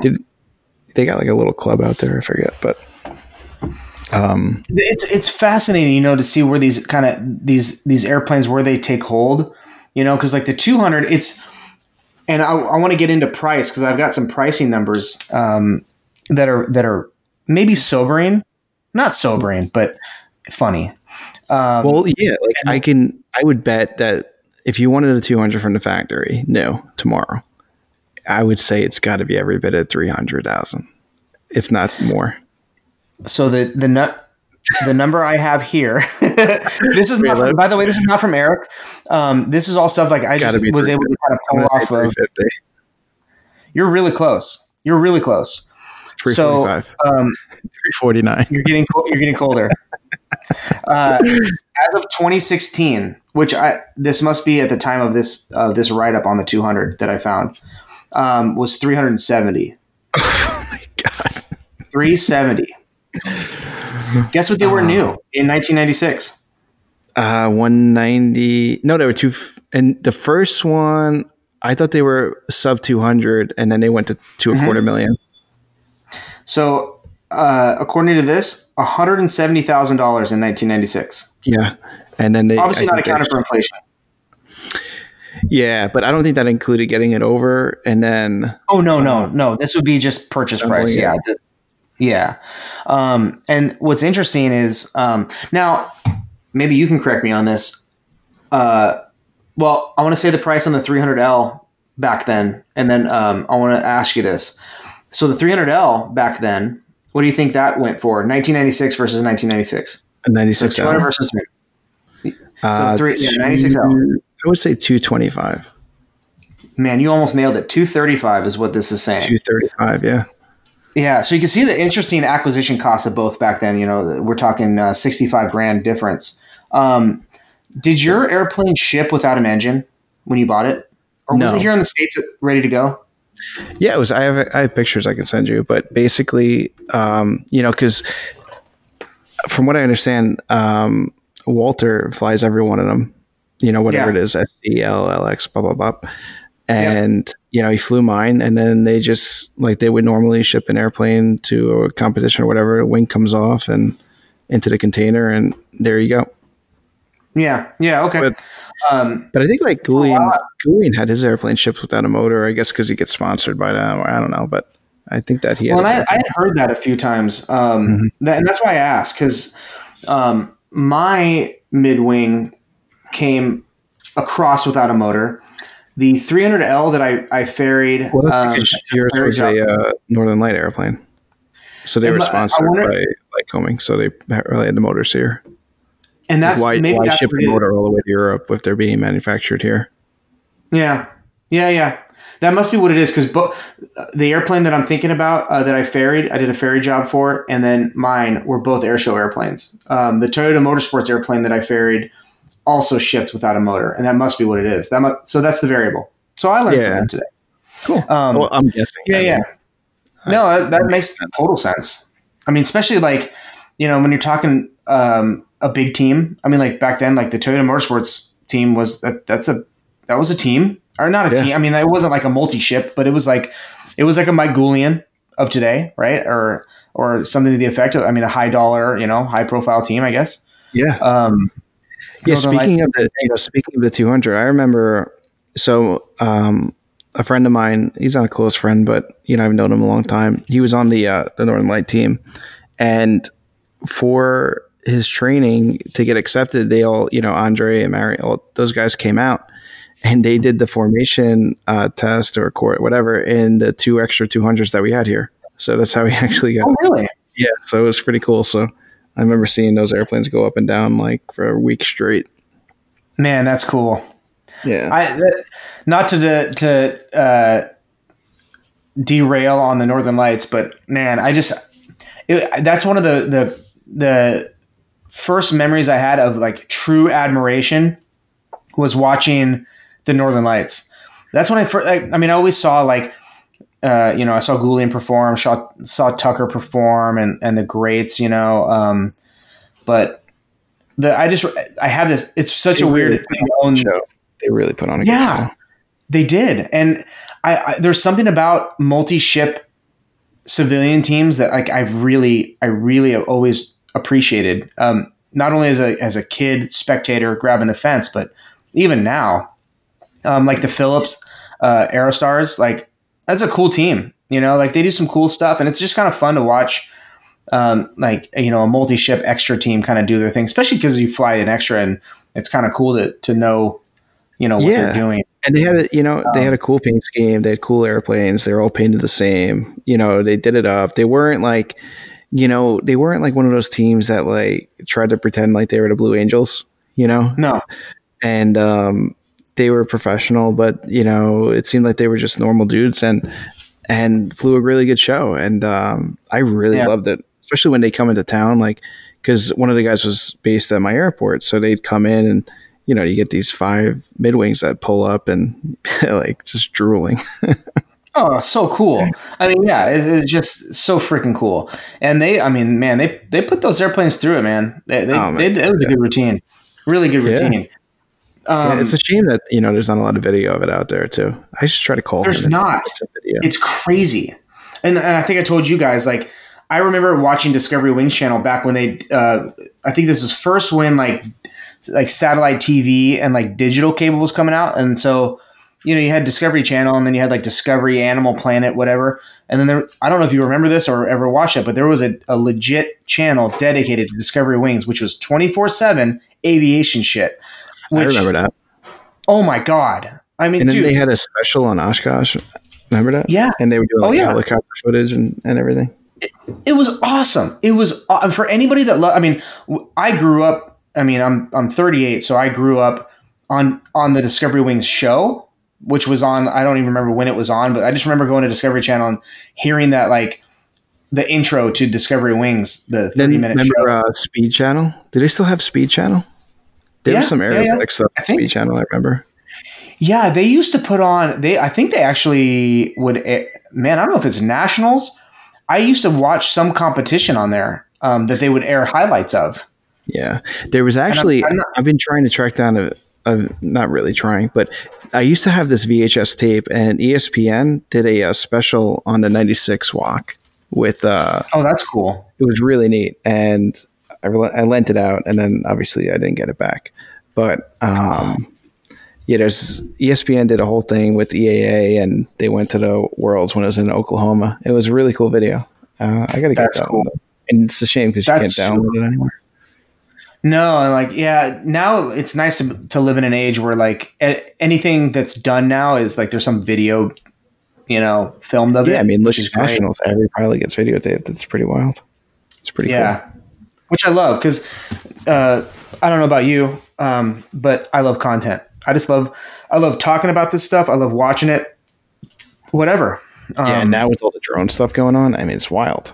Oh my gosh, dude, the stuff they're doing, like people that can get a handle on drone choreographed filming of an event, especially something like an air show or aerobatics competition or otherwise. Oh my God. Yeah, I mean, I think there would be more of it too, but you're always going to have like one of those Karens at the airport where they're going to complain. So I think a lot of people want to do it, but they're like, for me, like I brought my drone to a camp one time and I was like I was doing a couple things, like kind of like inside and a little bit outside. And, you know, I was going to start like messing around, but safely, obviously away from, and I'm like, all I need is just some idiot to take a picture of me doing this, and then they'll call the FAA, and then all of a sudden now I'm in trouble. I think that's the biggest. And, you know, there are some assholes out there that are going to, you know, be idiots with it and probably cause some damage. But, well, story time. So I'm on arrival into LAX in the Airbus full commercial airline flight. I'm turning base to land at LAX, and approach goes, "Hey, just had a PIREP of a drone, large drone, you know, X amount of feet high, off your, you know, 2:00 as you turn final." Okay. Cool. We never actually saw the guy or saw the drone, but when we landed, I mean, like the news was blowing up, like, you know, and then there's been like some freaking rocket guy, some rocket pack, like yeah. Google like Rocket Pack LAX. Some guy in a rocket pack has been like clogging up the finals on coming into LAX. But why do you have to do just think like, why would you do that? Just go somewhere else. Go somewhere else. I know. And we almost hit a drone. I don't know if it had gotten away. This was also flying the Airbus, but we're coming out of Seattle, going east. I think we're going to Chicago or something, and had to like kick the autopilot off and like duck out of the way of this like just drone just hovering, just like sitting there. It was high, dude. We were a few minutes off a departure, but it was like 5,000 feet. Holy shit. I mean, that's pretty high for a drone. Yeah. So I don't know if it just gotten away, and then like I don't know if it was just like sitting there though. It wasn't moving, so like it wasn't under. I don't know if it wasn't under control or I don't know what, but it was no bueno. But that it's gonna happen. That's a whole topic for another day. Is like there's gonna be a commercial airliner that smacks a drone. It's just gonna happen. Yeah. But if we can get, what would be great, and this I would love to see the IAC do this. Not to divulge too much or divest or diverge. One of those words. I'm pilot from the 200, but because I want to get back, there's a couple more factoids on the 200, but I would love to see the IAC get on with, if there's a legitimate production company that can really put these drones in a place where obviously everybody needs to feel safe, but you put a zoom and a gyro on something well enough. I mean, it could be done really safely. I mean, it could be done really safely. It's amazing some of the footage that even like I have a small DJI and the footage that comes out of that thing it's incredible. It's amazing. Well, you've seen that one guy that's posting all these videos. What's his name? It's like Tamoy or something. It's Matcha. Matcha, yeah. Freaking Carbone. Matcha Carbone. Gosh, Timur. The guy, if you guys haven't seen this, I wouldn't be able to give you his Instagram to go look him up, but I think his name's Timur. You probably have all seen it. He does these like canopy off extra videos and all this crazy drone stuff. It's insane. But if he can do it without smacking a drone, I think, we could probably figure it out. But, yeah. No. So, okay. 200 stuff. Back to the 200. And I want to actually talk about why I like the 200. And why you like the drone, because we've talked a little bit about it, but there's a couple more things here, and I can't remember where we left. We left off on the price. We talked about the price. Interesting numbers we got. Yeah, so 47. At least I don't know if they skip serials, but at least 47 is the last serial number of the 200. Supposedly, you can still buy one. Supposedly, yeah. So they are made to order. If you want to spend that kind of money on one. Yeah. And, too. For 2016 prices of being $370,000, fast forward now easily $400,000. What's an NG go for now? Oh gosh. I thought 5,500. I don't know. I think you're probably going to be closing in on 500, out the door, and then start messing with paint and autopilot and all this crap. You're going to go north. But I think I don't know. I mean, Eric's really the guy for that, but I think, 475, 480, flying it away from Florida, I think that's a safe bet. Yeah. And, that plane is really growing on me. At first I'm like, I don't like it. Dude. But now like, oh man. It's really nice. And all, I tell you what, it's going to take one person to get it and throw a single place canopy on it and do something crazy, not crazy. I mean, do really well in it for everybody to be like, holy shit. What are we doing with all these other airplanes? They really got to start posting some videos of it. Cause everybody says it's great, but there's a lot of airplane manufacturers out there that say their planes are great and you can't really see them fly. 2020 was a real kick in the balls for that, dude, because like Goulian was supposed to get one. I can't tell you how excited I was to get Goulian in an NG. He might still. I mean, you never know. I think he will. I hope he will. Oh man, I hope he will. I don't know. When people are describing that airplane in characteristics closer to a 330 SC, that's really impressive to me. It's really impressive to me. And, you know, I don't know how much of that is marketing, but I've never, Extra really doesn't exaggerate a lot. No. And I think I've heard them say it's not an SC, but it's close. And that's a lot, though. That's fair. Yeah. But who knows? I wonder how it feels, too, because it's a different shape. There's a lot of different things going on with it. So I wonder if it's still, I'm sure it takes off and lands like an Extra, but, you know, like the SC flies nothing like any Extra I've flown. And I wonder if this is kind of like the third, you know, rendition of another Extra flying completely different. Yeah. Because I'm sure you would agree, like going from the 200 to the 300L, or even a mid-wing, like they all kind of fly like an Extra. Yeah, they land, they take off like one. I mean, the 200, what's tough about the 200 is everybody kind of forgets that prop on it is really small. So you don't really have braking. So I remember if you were if you're a little bit fast, you just float. Let me tell you, my first landing yesterday. And yesterday it was a crappy day. That's my excuse, right? It was a pretty gusty day. It was like literally a crosswind. They turned the airport around, which is if you turn the airport around at this particular airport, you know that the weather's kind of like not real great. Yeah, something's coming in. Yeah, so we were kind of in the midst of like a pressure change, and the winds were shifting and gusting, and so there's that. But man, the thing I love about the 300 is you could be 160 knots, abeam the numbers, chop it, push the prop in, and that thing will slow you down to over the fence speed perfectly. I mean, you can time it to where that thing and you could put it right on the numbers. The 200, it just can't do it. It just doesn't have the prop. If you're I think I was coming in at 90 with that airplane, or 85, I forget. No, I was coming, oh gosh, no less. 85 over the fence works pretty good. 80, 85, like 80 solo.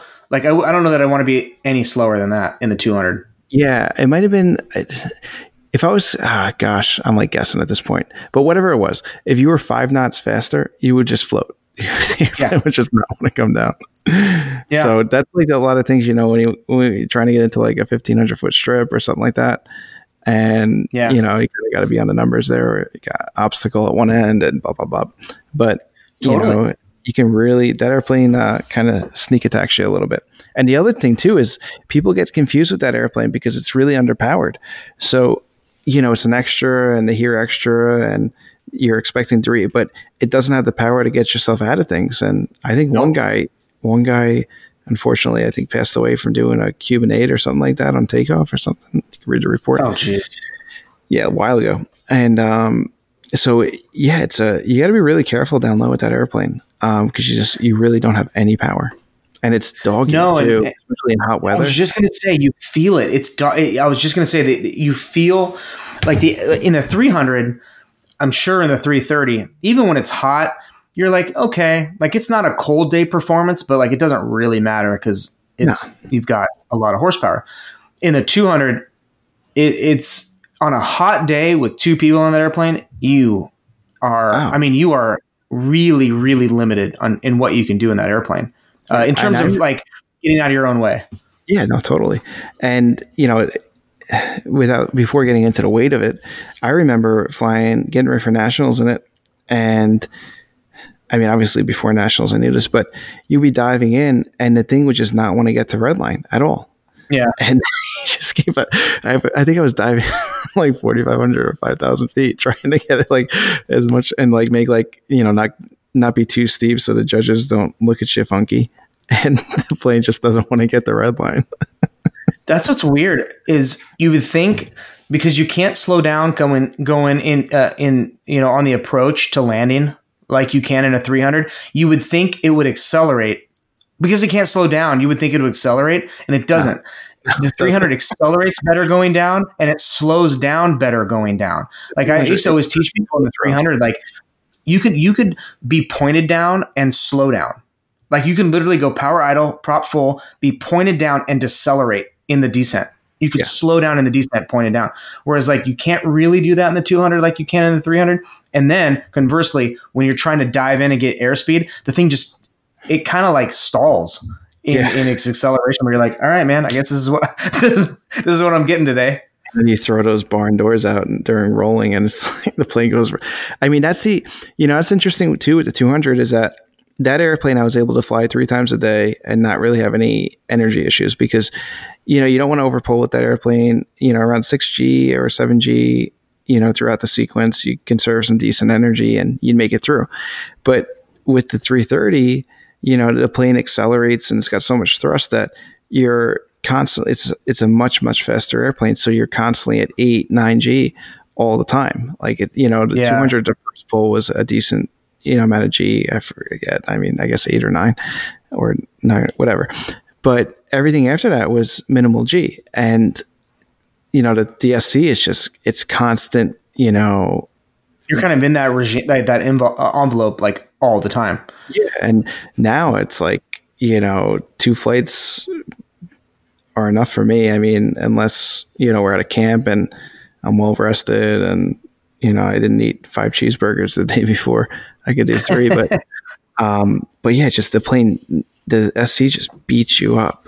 For me at least, I'm not a professional and I'm not like some of these other guys, but I would say you're a professional at what you do. Like that's a fair, not even to be cliche, but like the level of what you're doing, I mean, advanced, you're going to be moving on to unlimited. Like what you're doing physiologically is professional level stuff. Yeah. You're pushing the envelope. You're not pushing the envelope of the airplane, but you are pushing the airplane. Like you're not overdoing anything, but you're up there. I mean, it's just, you got to be under. I mean, oh, totally. Like there's a ton of good pilots out there. There's so many other good pilots. It's incredible. And then some of the guys. There isn't. Yeah, you know what amazes me though is like some of these pilots that are out there, and it's they don't have the airplane, but they are just so freaking good. It's almost what makes you want to quit. And and it's just I don't know how we got into that, but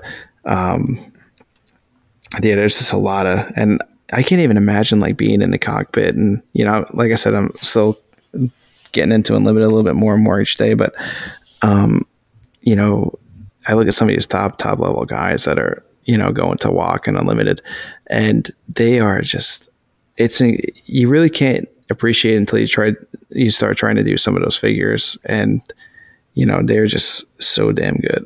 It's like, well, and that's the problem too. Like, I think we talked a little bit about this, and we definitely have talked about it offline in the group chats and stuff. Seeing the airplane, there is definitely a dissonance of, oh, this person has an extra 330 SC. If I buy that airplane, especially watching somebody who does it beautifully, like Rob Holland's a perfect example. You watch his in-cockpit videos and you're like, well, this is easy. How much does he get paid? Because whatever it is, it's too much. It's fucking easy. All you do is just put the stick here and here, right? And you could stop it. Yeah, you move rolling the stick, and then when you go to the center, it just stops. Like there's okay, like no big deal. A monkey could do that. Yeah, no big deal. And then a person could go buy that airplane and then effectively would kill themselves because you have no idea what a professional like Rob or any of these other. I mean, I would call you all professionals. I mean, the fact you have to watch what you eat, watch what you do, watch your physiology, practice, coach, critique, show up to game day. I mean, the fact that you don't get paid, yes, that is the legal definition of professional, but like, holy shit, man. Oh, you're at least an athlete. Is at least athletic. Yeah, and you sacrifice a lot too. And you sacrifice a ton of shit to do it.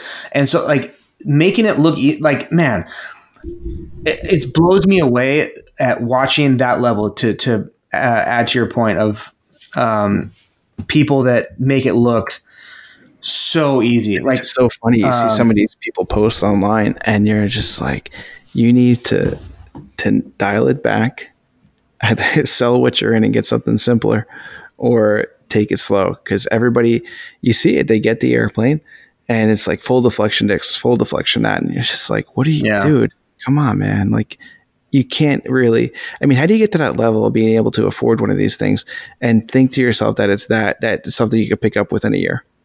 like and fly like some. It's amazing. I honestly, it is amazing, and it's frustrating because people that appreciate the path, it almost sounds like kind of tribal. Like I remember this in the corporate world, flying private jets. People are like, oh, you got to cut your teeth and do this to get to this, and blah blah blah. And I used to always be like, this is so stupid. I hate that. Like, I hate that idea of like, you got to do this, you got to grind. And yeah, you're gonna take it in the chin a couple times, but like that, you have to in order to like move up.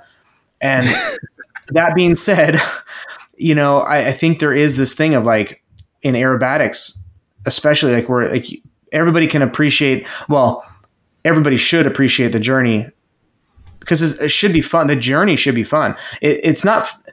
I struggle with this in a lot of ways of like, I just want something now. We're all impatient. We're impatient humans. Yeah, it would be great to be an unlimited pilot and not give a shit about your effort. It'd be great. It'd be awesome. But what a 330 but then right? and right?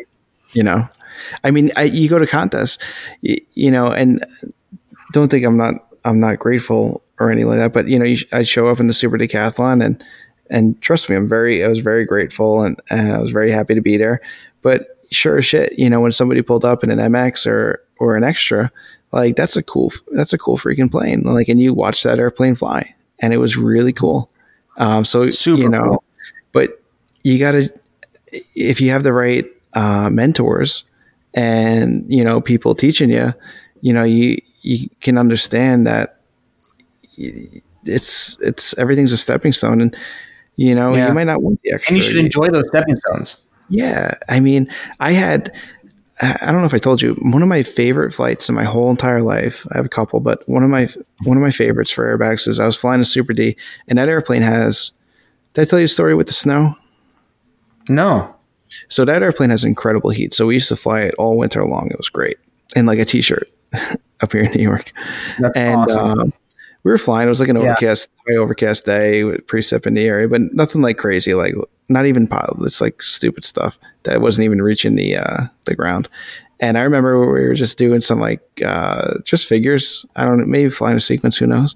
And I pulled vertical, and all of a sudden, like I see the snow start like whipping past me, my eyes and everything. It was like going into like outer space or whatever with stars. Oh, and then you get to the top of the maybe. Yeah, it was cool. So it was really cool. And then you got to the top of the hammerhead, and it was so cool. I remember looking out the front. I was looking at the sighting device, but then I remember like just looking out the front windshield, and it was because you're just not really going anywhere for a brief moment, and it was just snowing like up high, like you were just kind of hanging out in this high snow, and then you hammer out, and then it was still kind of snowing, and as you picked up speed, all of a sudden the snow started picking up, and it was the coolest thing in the world. And that's awesome. I love stuff like that. Yeah, it was really, really neat. And it's just Super D that's a tough, if you talk about 200s and stuff like that, if you want to compete in intermediate and you're going to be in a sport for a while and possibly, or if you're going to want to fly advanced or unlimited one day and you're going to get a 300, the 200 is hands down the best airplane to get. I agree. But if you're going to stay in sportsman, and you got a family or a wife or a son that likes to fly too, and you want to do some sportsman aerobatics, but you also want to go into some short fields and blah blah blah, the decathlon's your choice. Yeah, I think it's a better all-rounder for sure. But as far as something that's gonna make you really appreciate the power of a 300 series aircraft or above, a 200, even if you owned it for like a year or 2 years, it would do so much for somebody, and you don't get hurt financially with it. You really don't. No.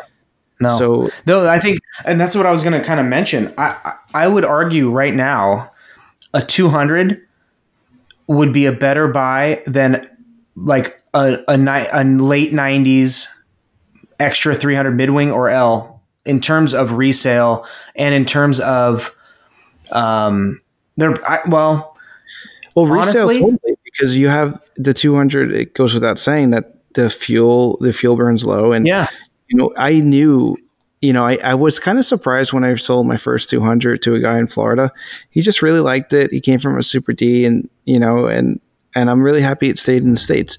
And then the second 200 that I sold, it went to South Africa, and it was good value. The fuel burn, I don't know what gas prices are in South Africa, to be honest, but the fuel burn is low on it, and yeah.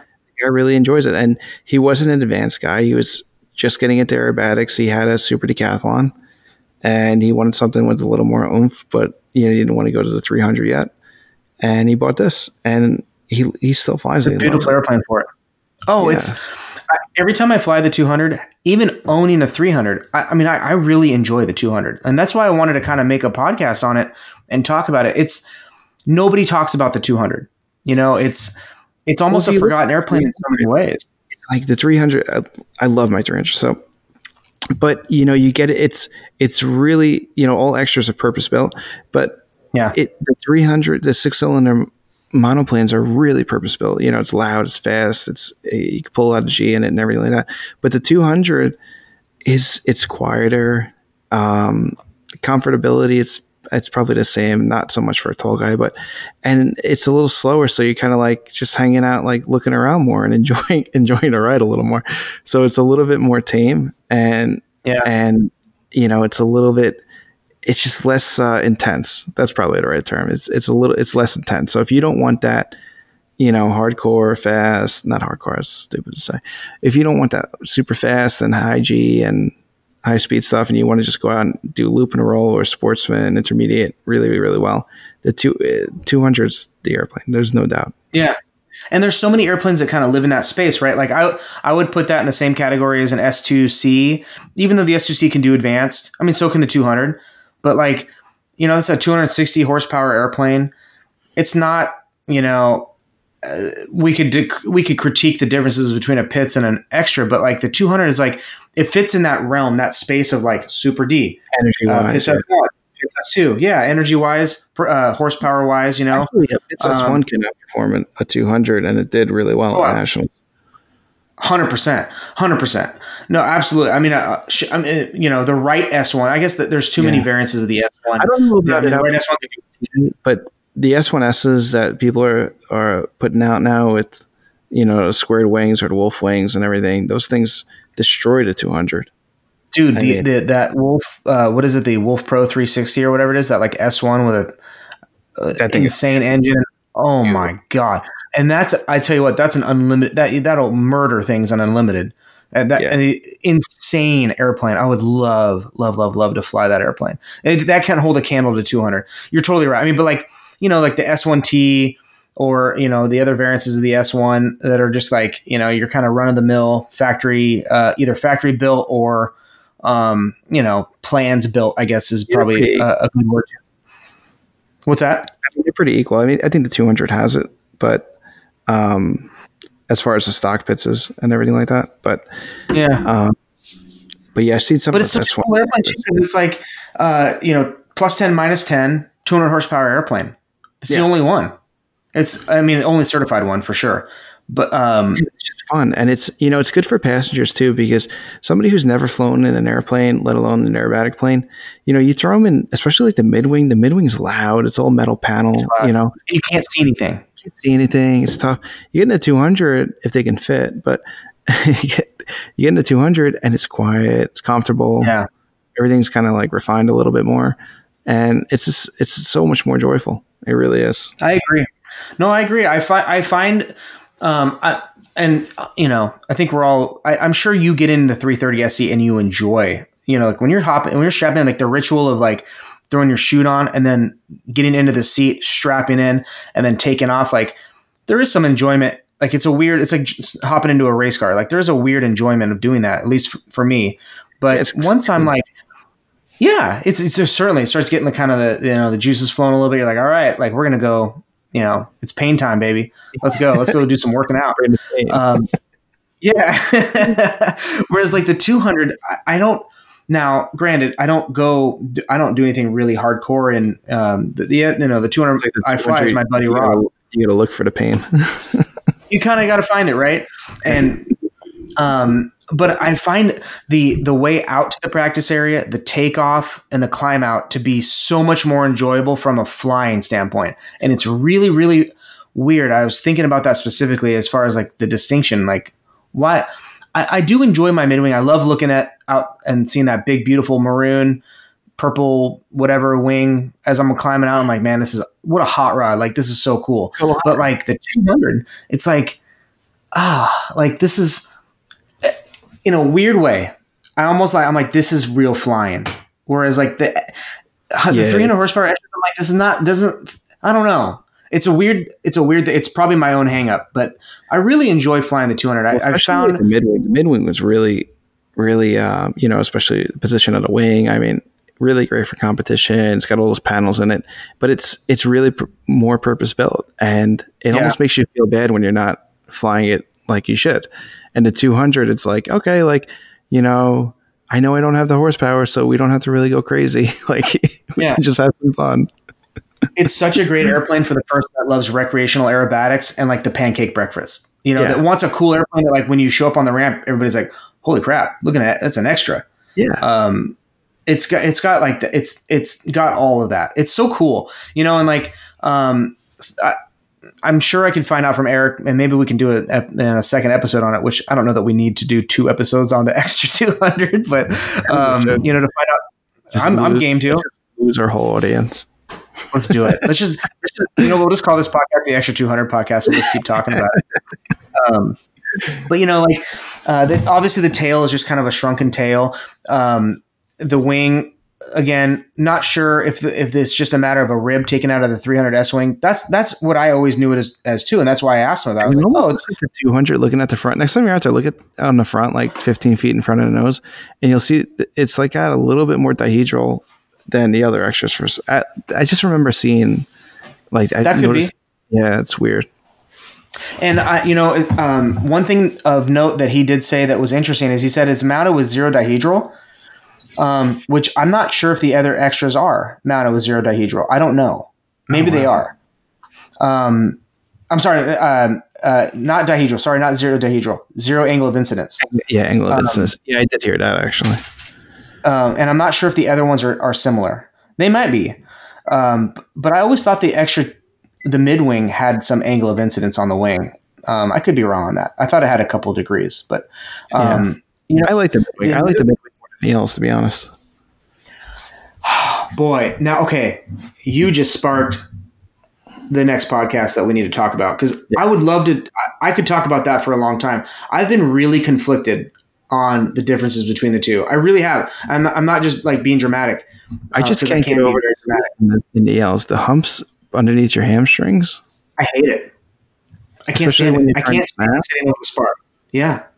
It's just, I mean, I get it for cross country. It's the best extra out there, but just flying acro and the stick's all fucked up in it too. It's weird. I don't know.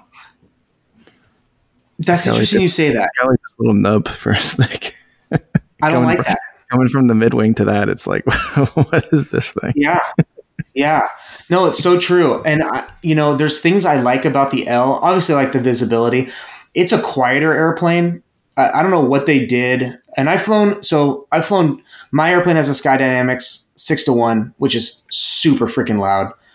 I think it's also you might, yours might be different because yours is a really late mid-wing, but a lot of the mid-wings have along the fuselage a lot of metal panels. And I know the L's were a lot more, I don't think they had any. I think it was all carbon fiber composite. So I remember the mid-wings are definitely louder interior. They are. Yeah. The 300L has like, it's almost like not a one-piece shell, but it kind of almost is like, I think that turtle deck attaches to like where the canopy railing is. And then there's like the lower panels. I think isn't that all one piece? Yeah. Oh gosh, my 200. I remember it would have the go all the way up to the firewall. Yeah. Whereas the mid-wing is like 9 panels. Yeah, it's metal. Yeah, and screws. It really does. How many screws are in there? Like 1,000. Probably. And why can't they use Zeus fasteners? Like, why are they so against using a Zeus fastener? I don't know. Airplanes. Dude, I hate the screws on the cowling alone. And then they they bore out the hole a little bit, and it's like, dude, it's awful. It's awful. I wish, like, because you look at like the mid-wing versus some of the newer models, and even like the 300L has half the screws on the cowl that the mid-wing does. So obviously they figured it out. It's just so annoying. Especially, all the panels on the mid-wing are metal, and you hear it. I mean, with that Skydynamics header, dude. Yeah, and the Lexan. And the Lexan panels, dude, everything flexes, everything vibrates. And I remember I was like, oh, I'm going to do a startup after the annual. And I didn't bring a headset in. I was like, I'm just going to start it up, make sure everything's running. It scared the living shit out of me when I fired it up because I thought the airplane was backfiring.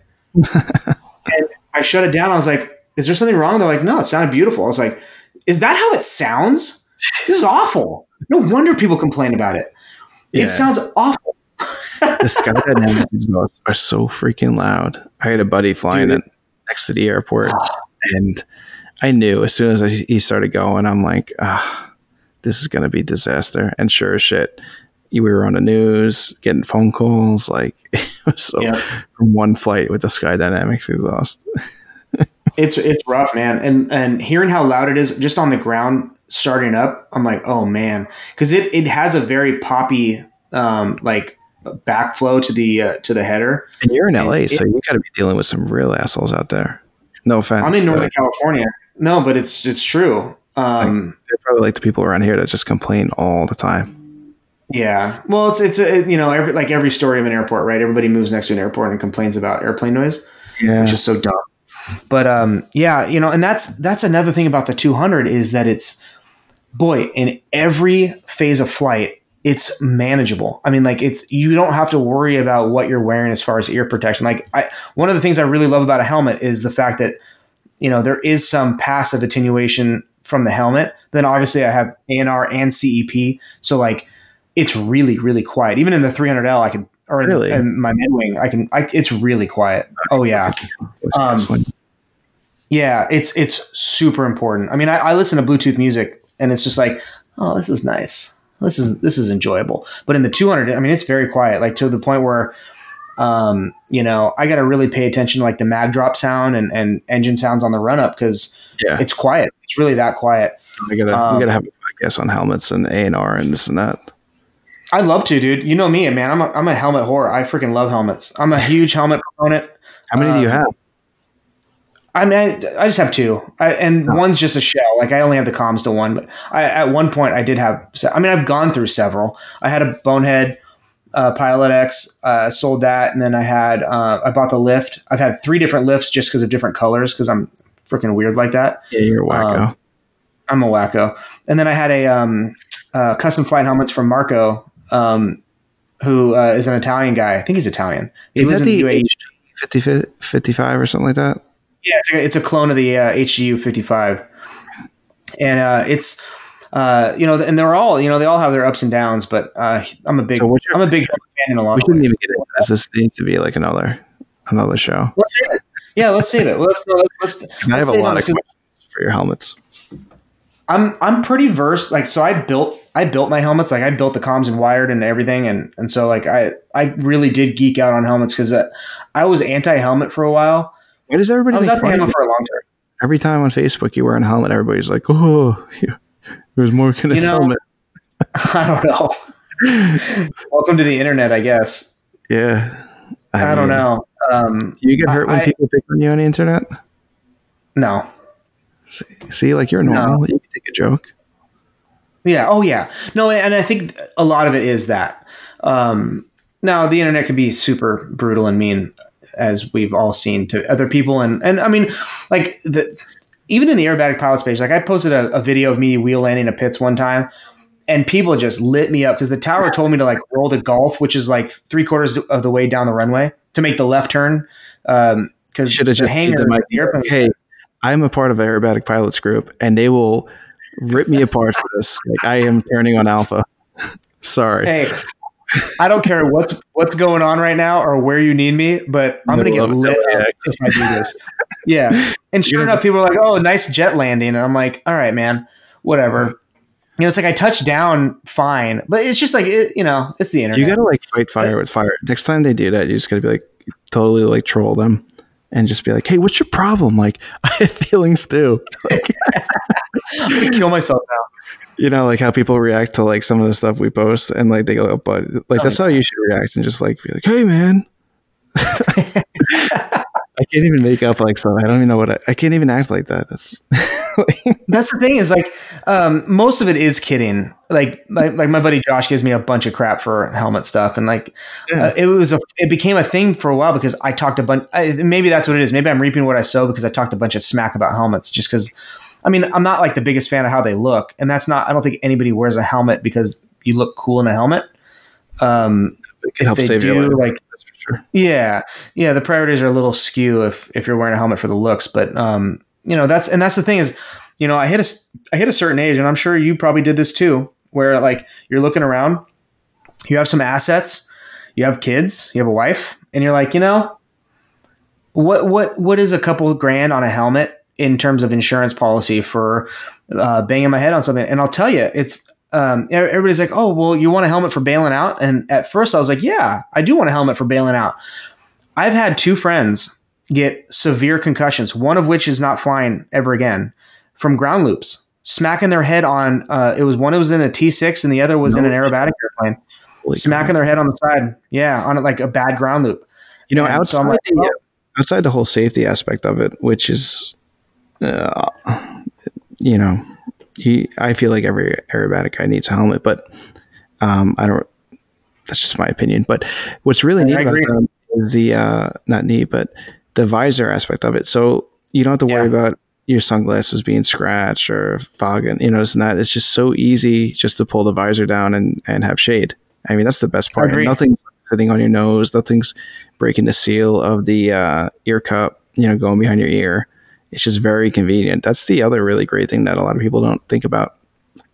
No, I really like that aspect of it. And all of it eliminates FOD. Like, I'm sure you probably went through this until finding the right headset or headset with a strap combination. But like, I used to get so annoyed at like my Bose or Lightspeed headset getting flung off and smacked into the canopy of something, or and you'd be like sunglasses flying, Velcro to the ears, and trying to make some like retro strap, and it's just like such a pain in the ass. And then you'd have to wear like a head. Dude, I've tried so many different things. I even super glued like buttons onto the, like everything you can think of I've tried. And it always was just like, I can't even, it's just such crap well, maybe I'm not a good engineer, but it was just. No, but it's janky. It's like, no, I totally agree. And like the options out there, like, putting a normal headset in like, these like skull caps or whatever. And I don't know. It's just like, at that point, just get a helmet. Like you're wearing something covering your entire head. Just get a helmet. At least, you add the protection factor into it. And then, like I said, there's some passive noise attenuation from guy I saw wearing a bicycle helmet at one point. But I mean, you can't knock a guy for trying to be safe, but it was a legit bicycle. that might be, might be time to upgrade there. From the bicycle helmet. Oh my gosh. Well, anything else we want to say on the 200? I'm again, so I'm super appreciative that. How many do you think are in the States now?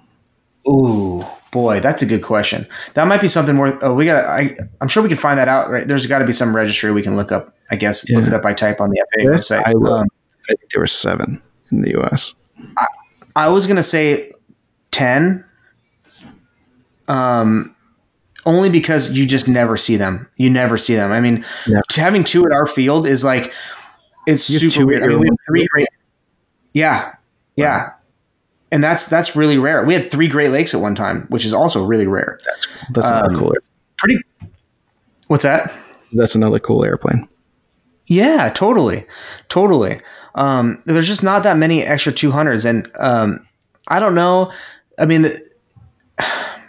I don't know. I mean, the Pitts in that kind of, again, going back to that category, like as far as 2-seat certified airplanes, like the Pitts obviously has a pretty good string, or at least had in the States here, as far as certified trainers go. The S2B and the S2C, like those are pretty plentiful. You see those all over the place. The 200 just never I don't know. It wasn't that big. People were not that concerned here with economics in terms of operational costs. Which I think they are more now, but now you can't find them. So you put an extra 200 on the market, that's gone. It's gone. They'll buy it sight unseen. Yeah, they do, especially now. If it doesn't already. I mean, I remember I listed mine on like European websites just because I knew I'd probably get the most money for it on that, to be honest. But there's. Yeah, I mean, and then a lot of people knock the airplane, and it's funny because a lot of people that have knocked it that I know of have never flown it, and interesting. What do they say?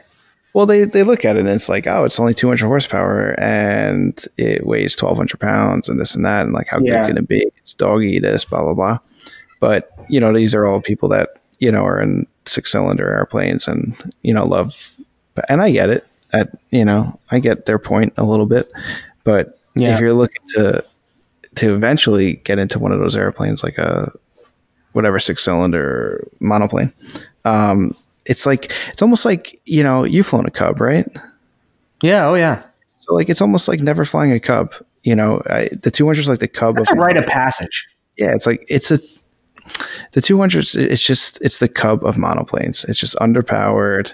It's a little, no thrust, but it's got great control harmony, and it will teach you a lot. And not everybody has to fly a Cub, but you should. It's a lot of fun, and you learn a lot. That's for sure. I agree. I think the 200 is an amazing airplane. It's really one of those underrated kind of unsung heroes of aerobatics because it doesn't have any real accolades to speak of. I'm sure it's won plenty of local and maybe regional competitions. I don't think it ever did anything at Worlds that was notable that I know of. I'd have to go back and look, to be honest. Yeah. There was one that some guy did. I forget. I think it was in the Atlanta area. It was a while ago, like 20 something years ago.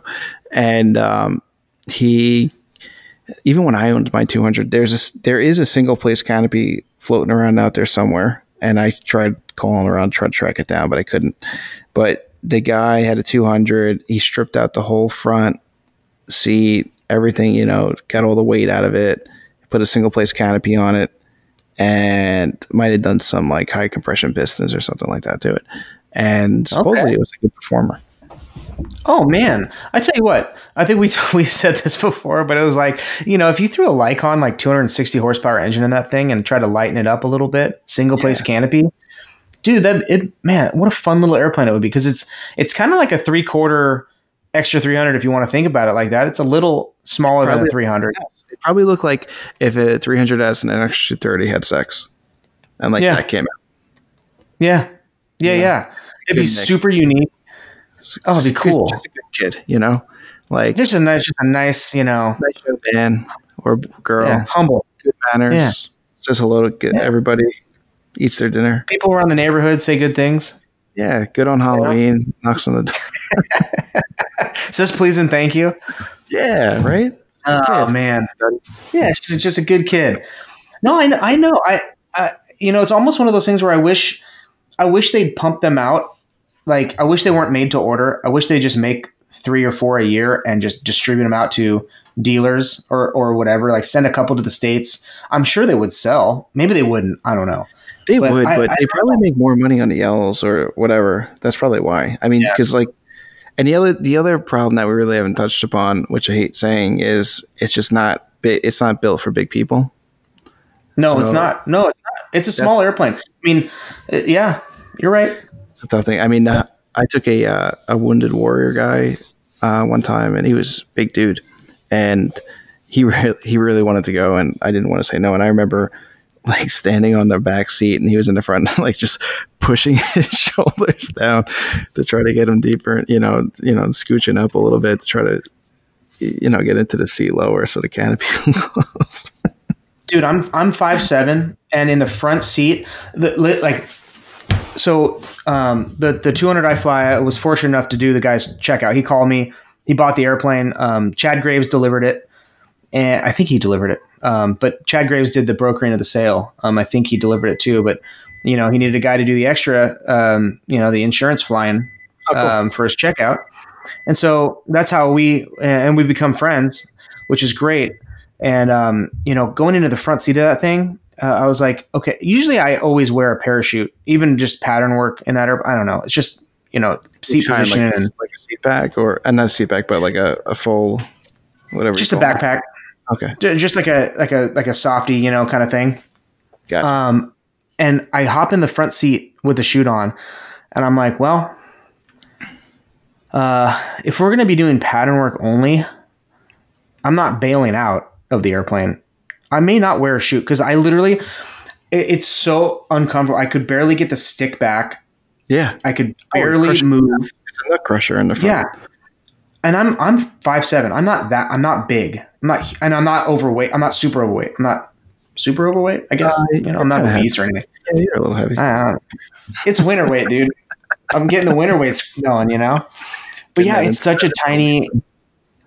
Exactly. I'm building the coat.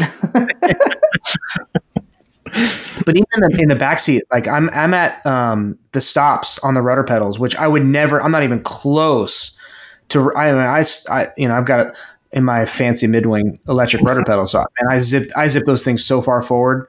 Yeah. Whereas in the 200, even in the back seat, I'm at the last pin. Nice. So it's a tiny airplane. It's definitely not built for big people, and it doesn't have obviously the weight that brings up the weight and balance envelope. It doesn't have that big of an envelope to stick to FAA adults and some fuel enough to be that viable. It really isn't. I mean, as far as a training airplane goes, and I'd say that's probably its biggest downfall is in the training environment. It's not the best. A 300 would be a better trainer because you could fuel it enough to do an hour sortie of some sort of training and be within weight and balance with two adults. Yeah. Well, that's the other thing. They made that some of the one of my 200s had long range tanks in it, so that thing was like a tanker. I had, oh gosh, a lot of them came with 15 and no, was it 15? There were 20. Yeah, the long range tanks were 20 and 20, and then they had 10 in there. And the regular tanks, was it 10 aside or 15 aside? Probably 10 aside, right? I think so. Yeah, so I remember. Yeah, because that's so much fuel for that airplane. Oh my god! Yeah, I made it to Oshkosh one stop. That's amazing. Both ways, didn't matter with winds. Yeah, that's so cool. Although that's a long time in that airplane. Yeah. Where do you put the latte? Oh, I got a little plug-in espresso machine that I do. Oh man. Well, is there anything else we want to say about the Mighty 200? You're a fan. I'm a fan. Not too many people. I guess here's the thing. When people are like, "Oh, it's just an extra with 200 horsepower." Well, yeah, that's true, but that's so underselling the airplane. And yeah, not a lot of people have flown the airplane, so there's not this way more people. There's way more extra 300s. You know what needs to happen is you got to get somebody who knocks the 200. Well, that's not like a. You got to get somebody who flies a 300L or a midwing, right? And who knocks maybe he doesn't like the 200, right? And you have to just hook up a bunch of GoPros with audio and have them fly to 200 and don't say anything and just let them fly it or give them a sequence to fly and just get their reaction. Yeah. If you just get their reaction. Yeah, it's like, hey, you're knocking this airplane so bad and fly a sequence with it. Show me what you got. There's no way to fly that airplane. I'll make this claim. There's no way anybody could fly that airplane and have a bad time. No, definitely not. It's so much fun. Their ass off because they'll just be out of energy the whole time. And then, it'll be funny, but then maybe an eye-opening experience. But wouldn't that be great, though, to get some of these guys in, the bigger horsepower machines and, because it looks like a 200. I mean, it looks like an extra. Well, it is an extra, but, it looks impressive. Looks like a 300, yeah.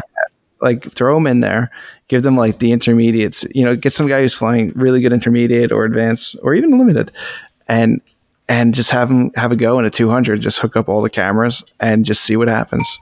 That would be fun. That'd be so much fun. That would be so much fun. Any of these guys, any of these high power guys that are really good, and just throw them in something underpowered and see what they can do with it. Because most of them, I'm sure, can be incredible with whatever. But that'd be a lot of fun to watch. But it'd be eye opening to see their reaction to the fact that power. I know what all the things. What's up? Goulian's got one in Massachusetts, I think. Well, I'm pretty sure it's still there. Yeah, it's a really nice one, actually. Well, it's not his, but well, maybe, I don't know. But somebody can we get him to get access to it and then fly some? Yeah. Just fly some maneuvers. Have him go one up, and then you'll just give him like the intermediate known. And that'd be so much fun. You're the GoPro dude. Tell him where to put the GoPros with audio, and have him fly the intermediate known. That would be so cool. It'd be so cool to see that. Yeah, we should have. Because I bet it's always fun. When is it not fun to watch Julian fly? That's the first thing. And two, he would fly the shit out of that airplane. I mean, it would be so much fun to watch. And it would probably be fun to watch his reaction to just not having immense amount of horsepower. Yeah. And then all of a sudden, Eric and Walter would be getting phone call. Their phone would be ringing off the hook for 200s. Oh my! Everybody's buying 200s now. Oh yeah. 200, dude, the price of the 200 is just skyrocketed. Oh my God. Did you see on Extra's website that they're selling pea strips for a lot of money now? $200 a square foot? Yeah, exactly. Well, it's linear. They sell it in linear feet. Oh yeah, that's right. Yeah, metric. Yeah. $200 for a foot of a pea strip. If you want extra branded pea strip, I kind of do. I think you need it. Man. I might. You know what I'm going to do? I'm going to go way ahead of this game, and I'm going to STC some pea strip for the extra. So anytime somebody wants to put pea strip on the extra, they have to go through me and pay me. Royalties, baby. Oh, I love it, man. Shit, dude. On that note, let's wrap this bad boy up. Sounds good, dude. Yeah. It's bedtime where you live. Yeah, dude. It's 10 o'clock. Oh, dude, it's bedtime. Yeah, man. It's dinner time here. I'm going to go grab another glass of wine. I finished my glass of wine through this talk, dude. Nice. Well, until next time, we'll talk about helmets maybe or something. I love it, dude. That was a lot of fun, man. Thanks for coming on and talking about the Extra 200. That was a lot of fun. You got it. All right, Petro. Until next time, brother. Thanks, Mark. See you later. All right, guys. What'd you think of that episode? I had fun. I love having Jeff on. Petro's a cool dude. He's cool peeps. Smart dude, too.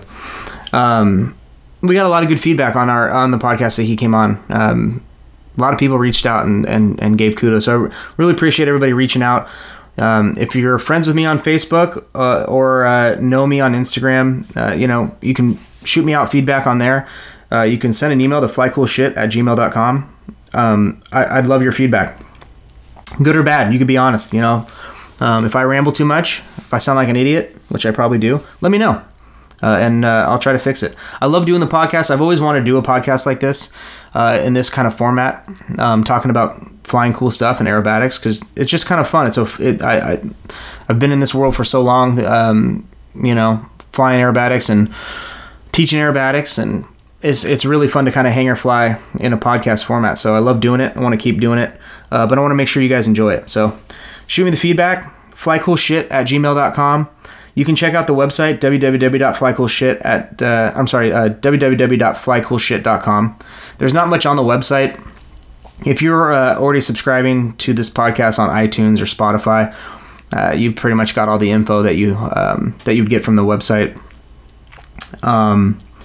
If you want to know more about me and my services, you can go to mp-aviation.com.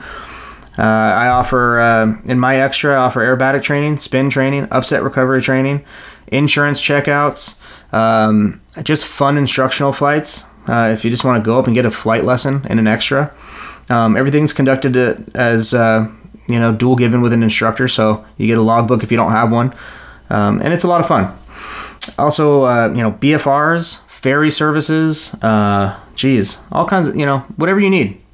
You can find it on there probably, and if you can't find it, shoot me an email. Mark@mp-aviation.com is kind of that side of the house, but you can also follow on Instagram, flycoolshit on Instagram for the podcast. MP Aviation, DOTCOM is the Instagram handle for MP Aviation, and Friday I'll probably talk about my airplane finally flew after 6 months of being worked on, so that's super exciting. Couldn't be happier about that. And I might talk more in detail about kind of the process and what had to be done on the airplane and the process to start getting it home, because it's in Florida and I'm in California. So that'll be fun. Anyway, guys, thanks for listening to the episode. Episode 6 in the bag. See ya.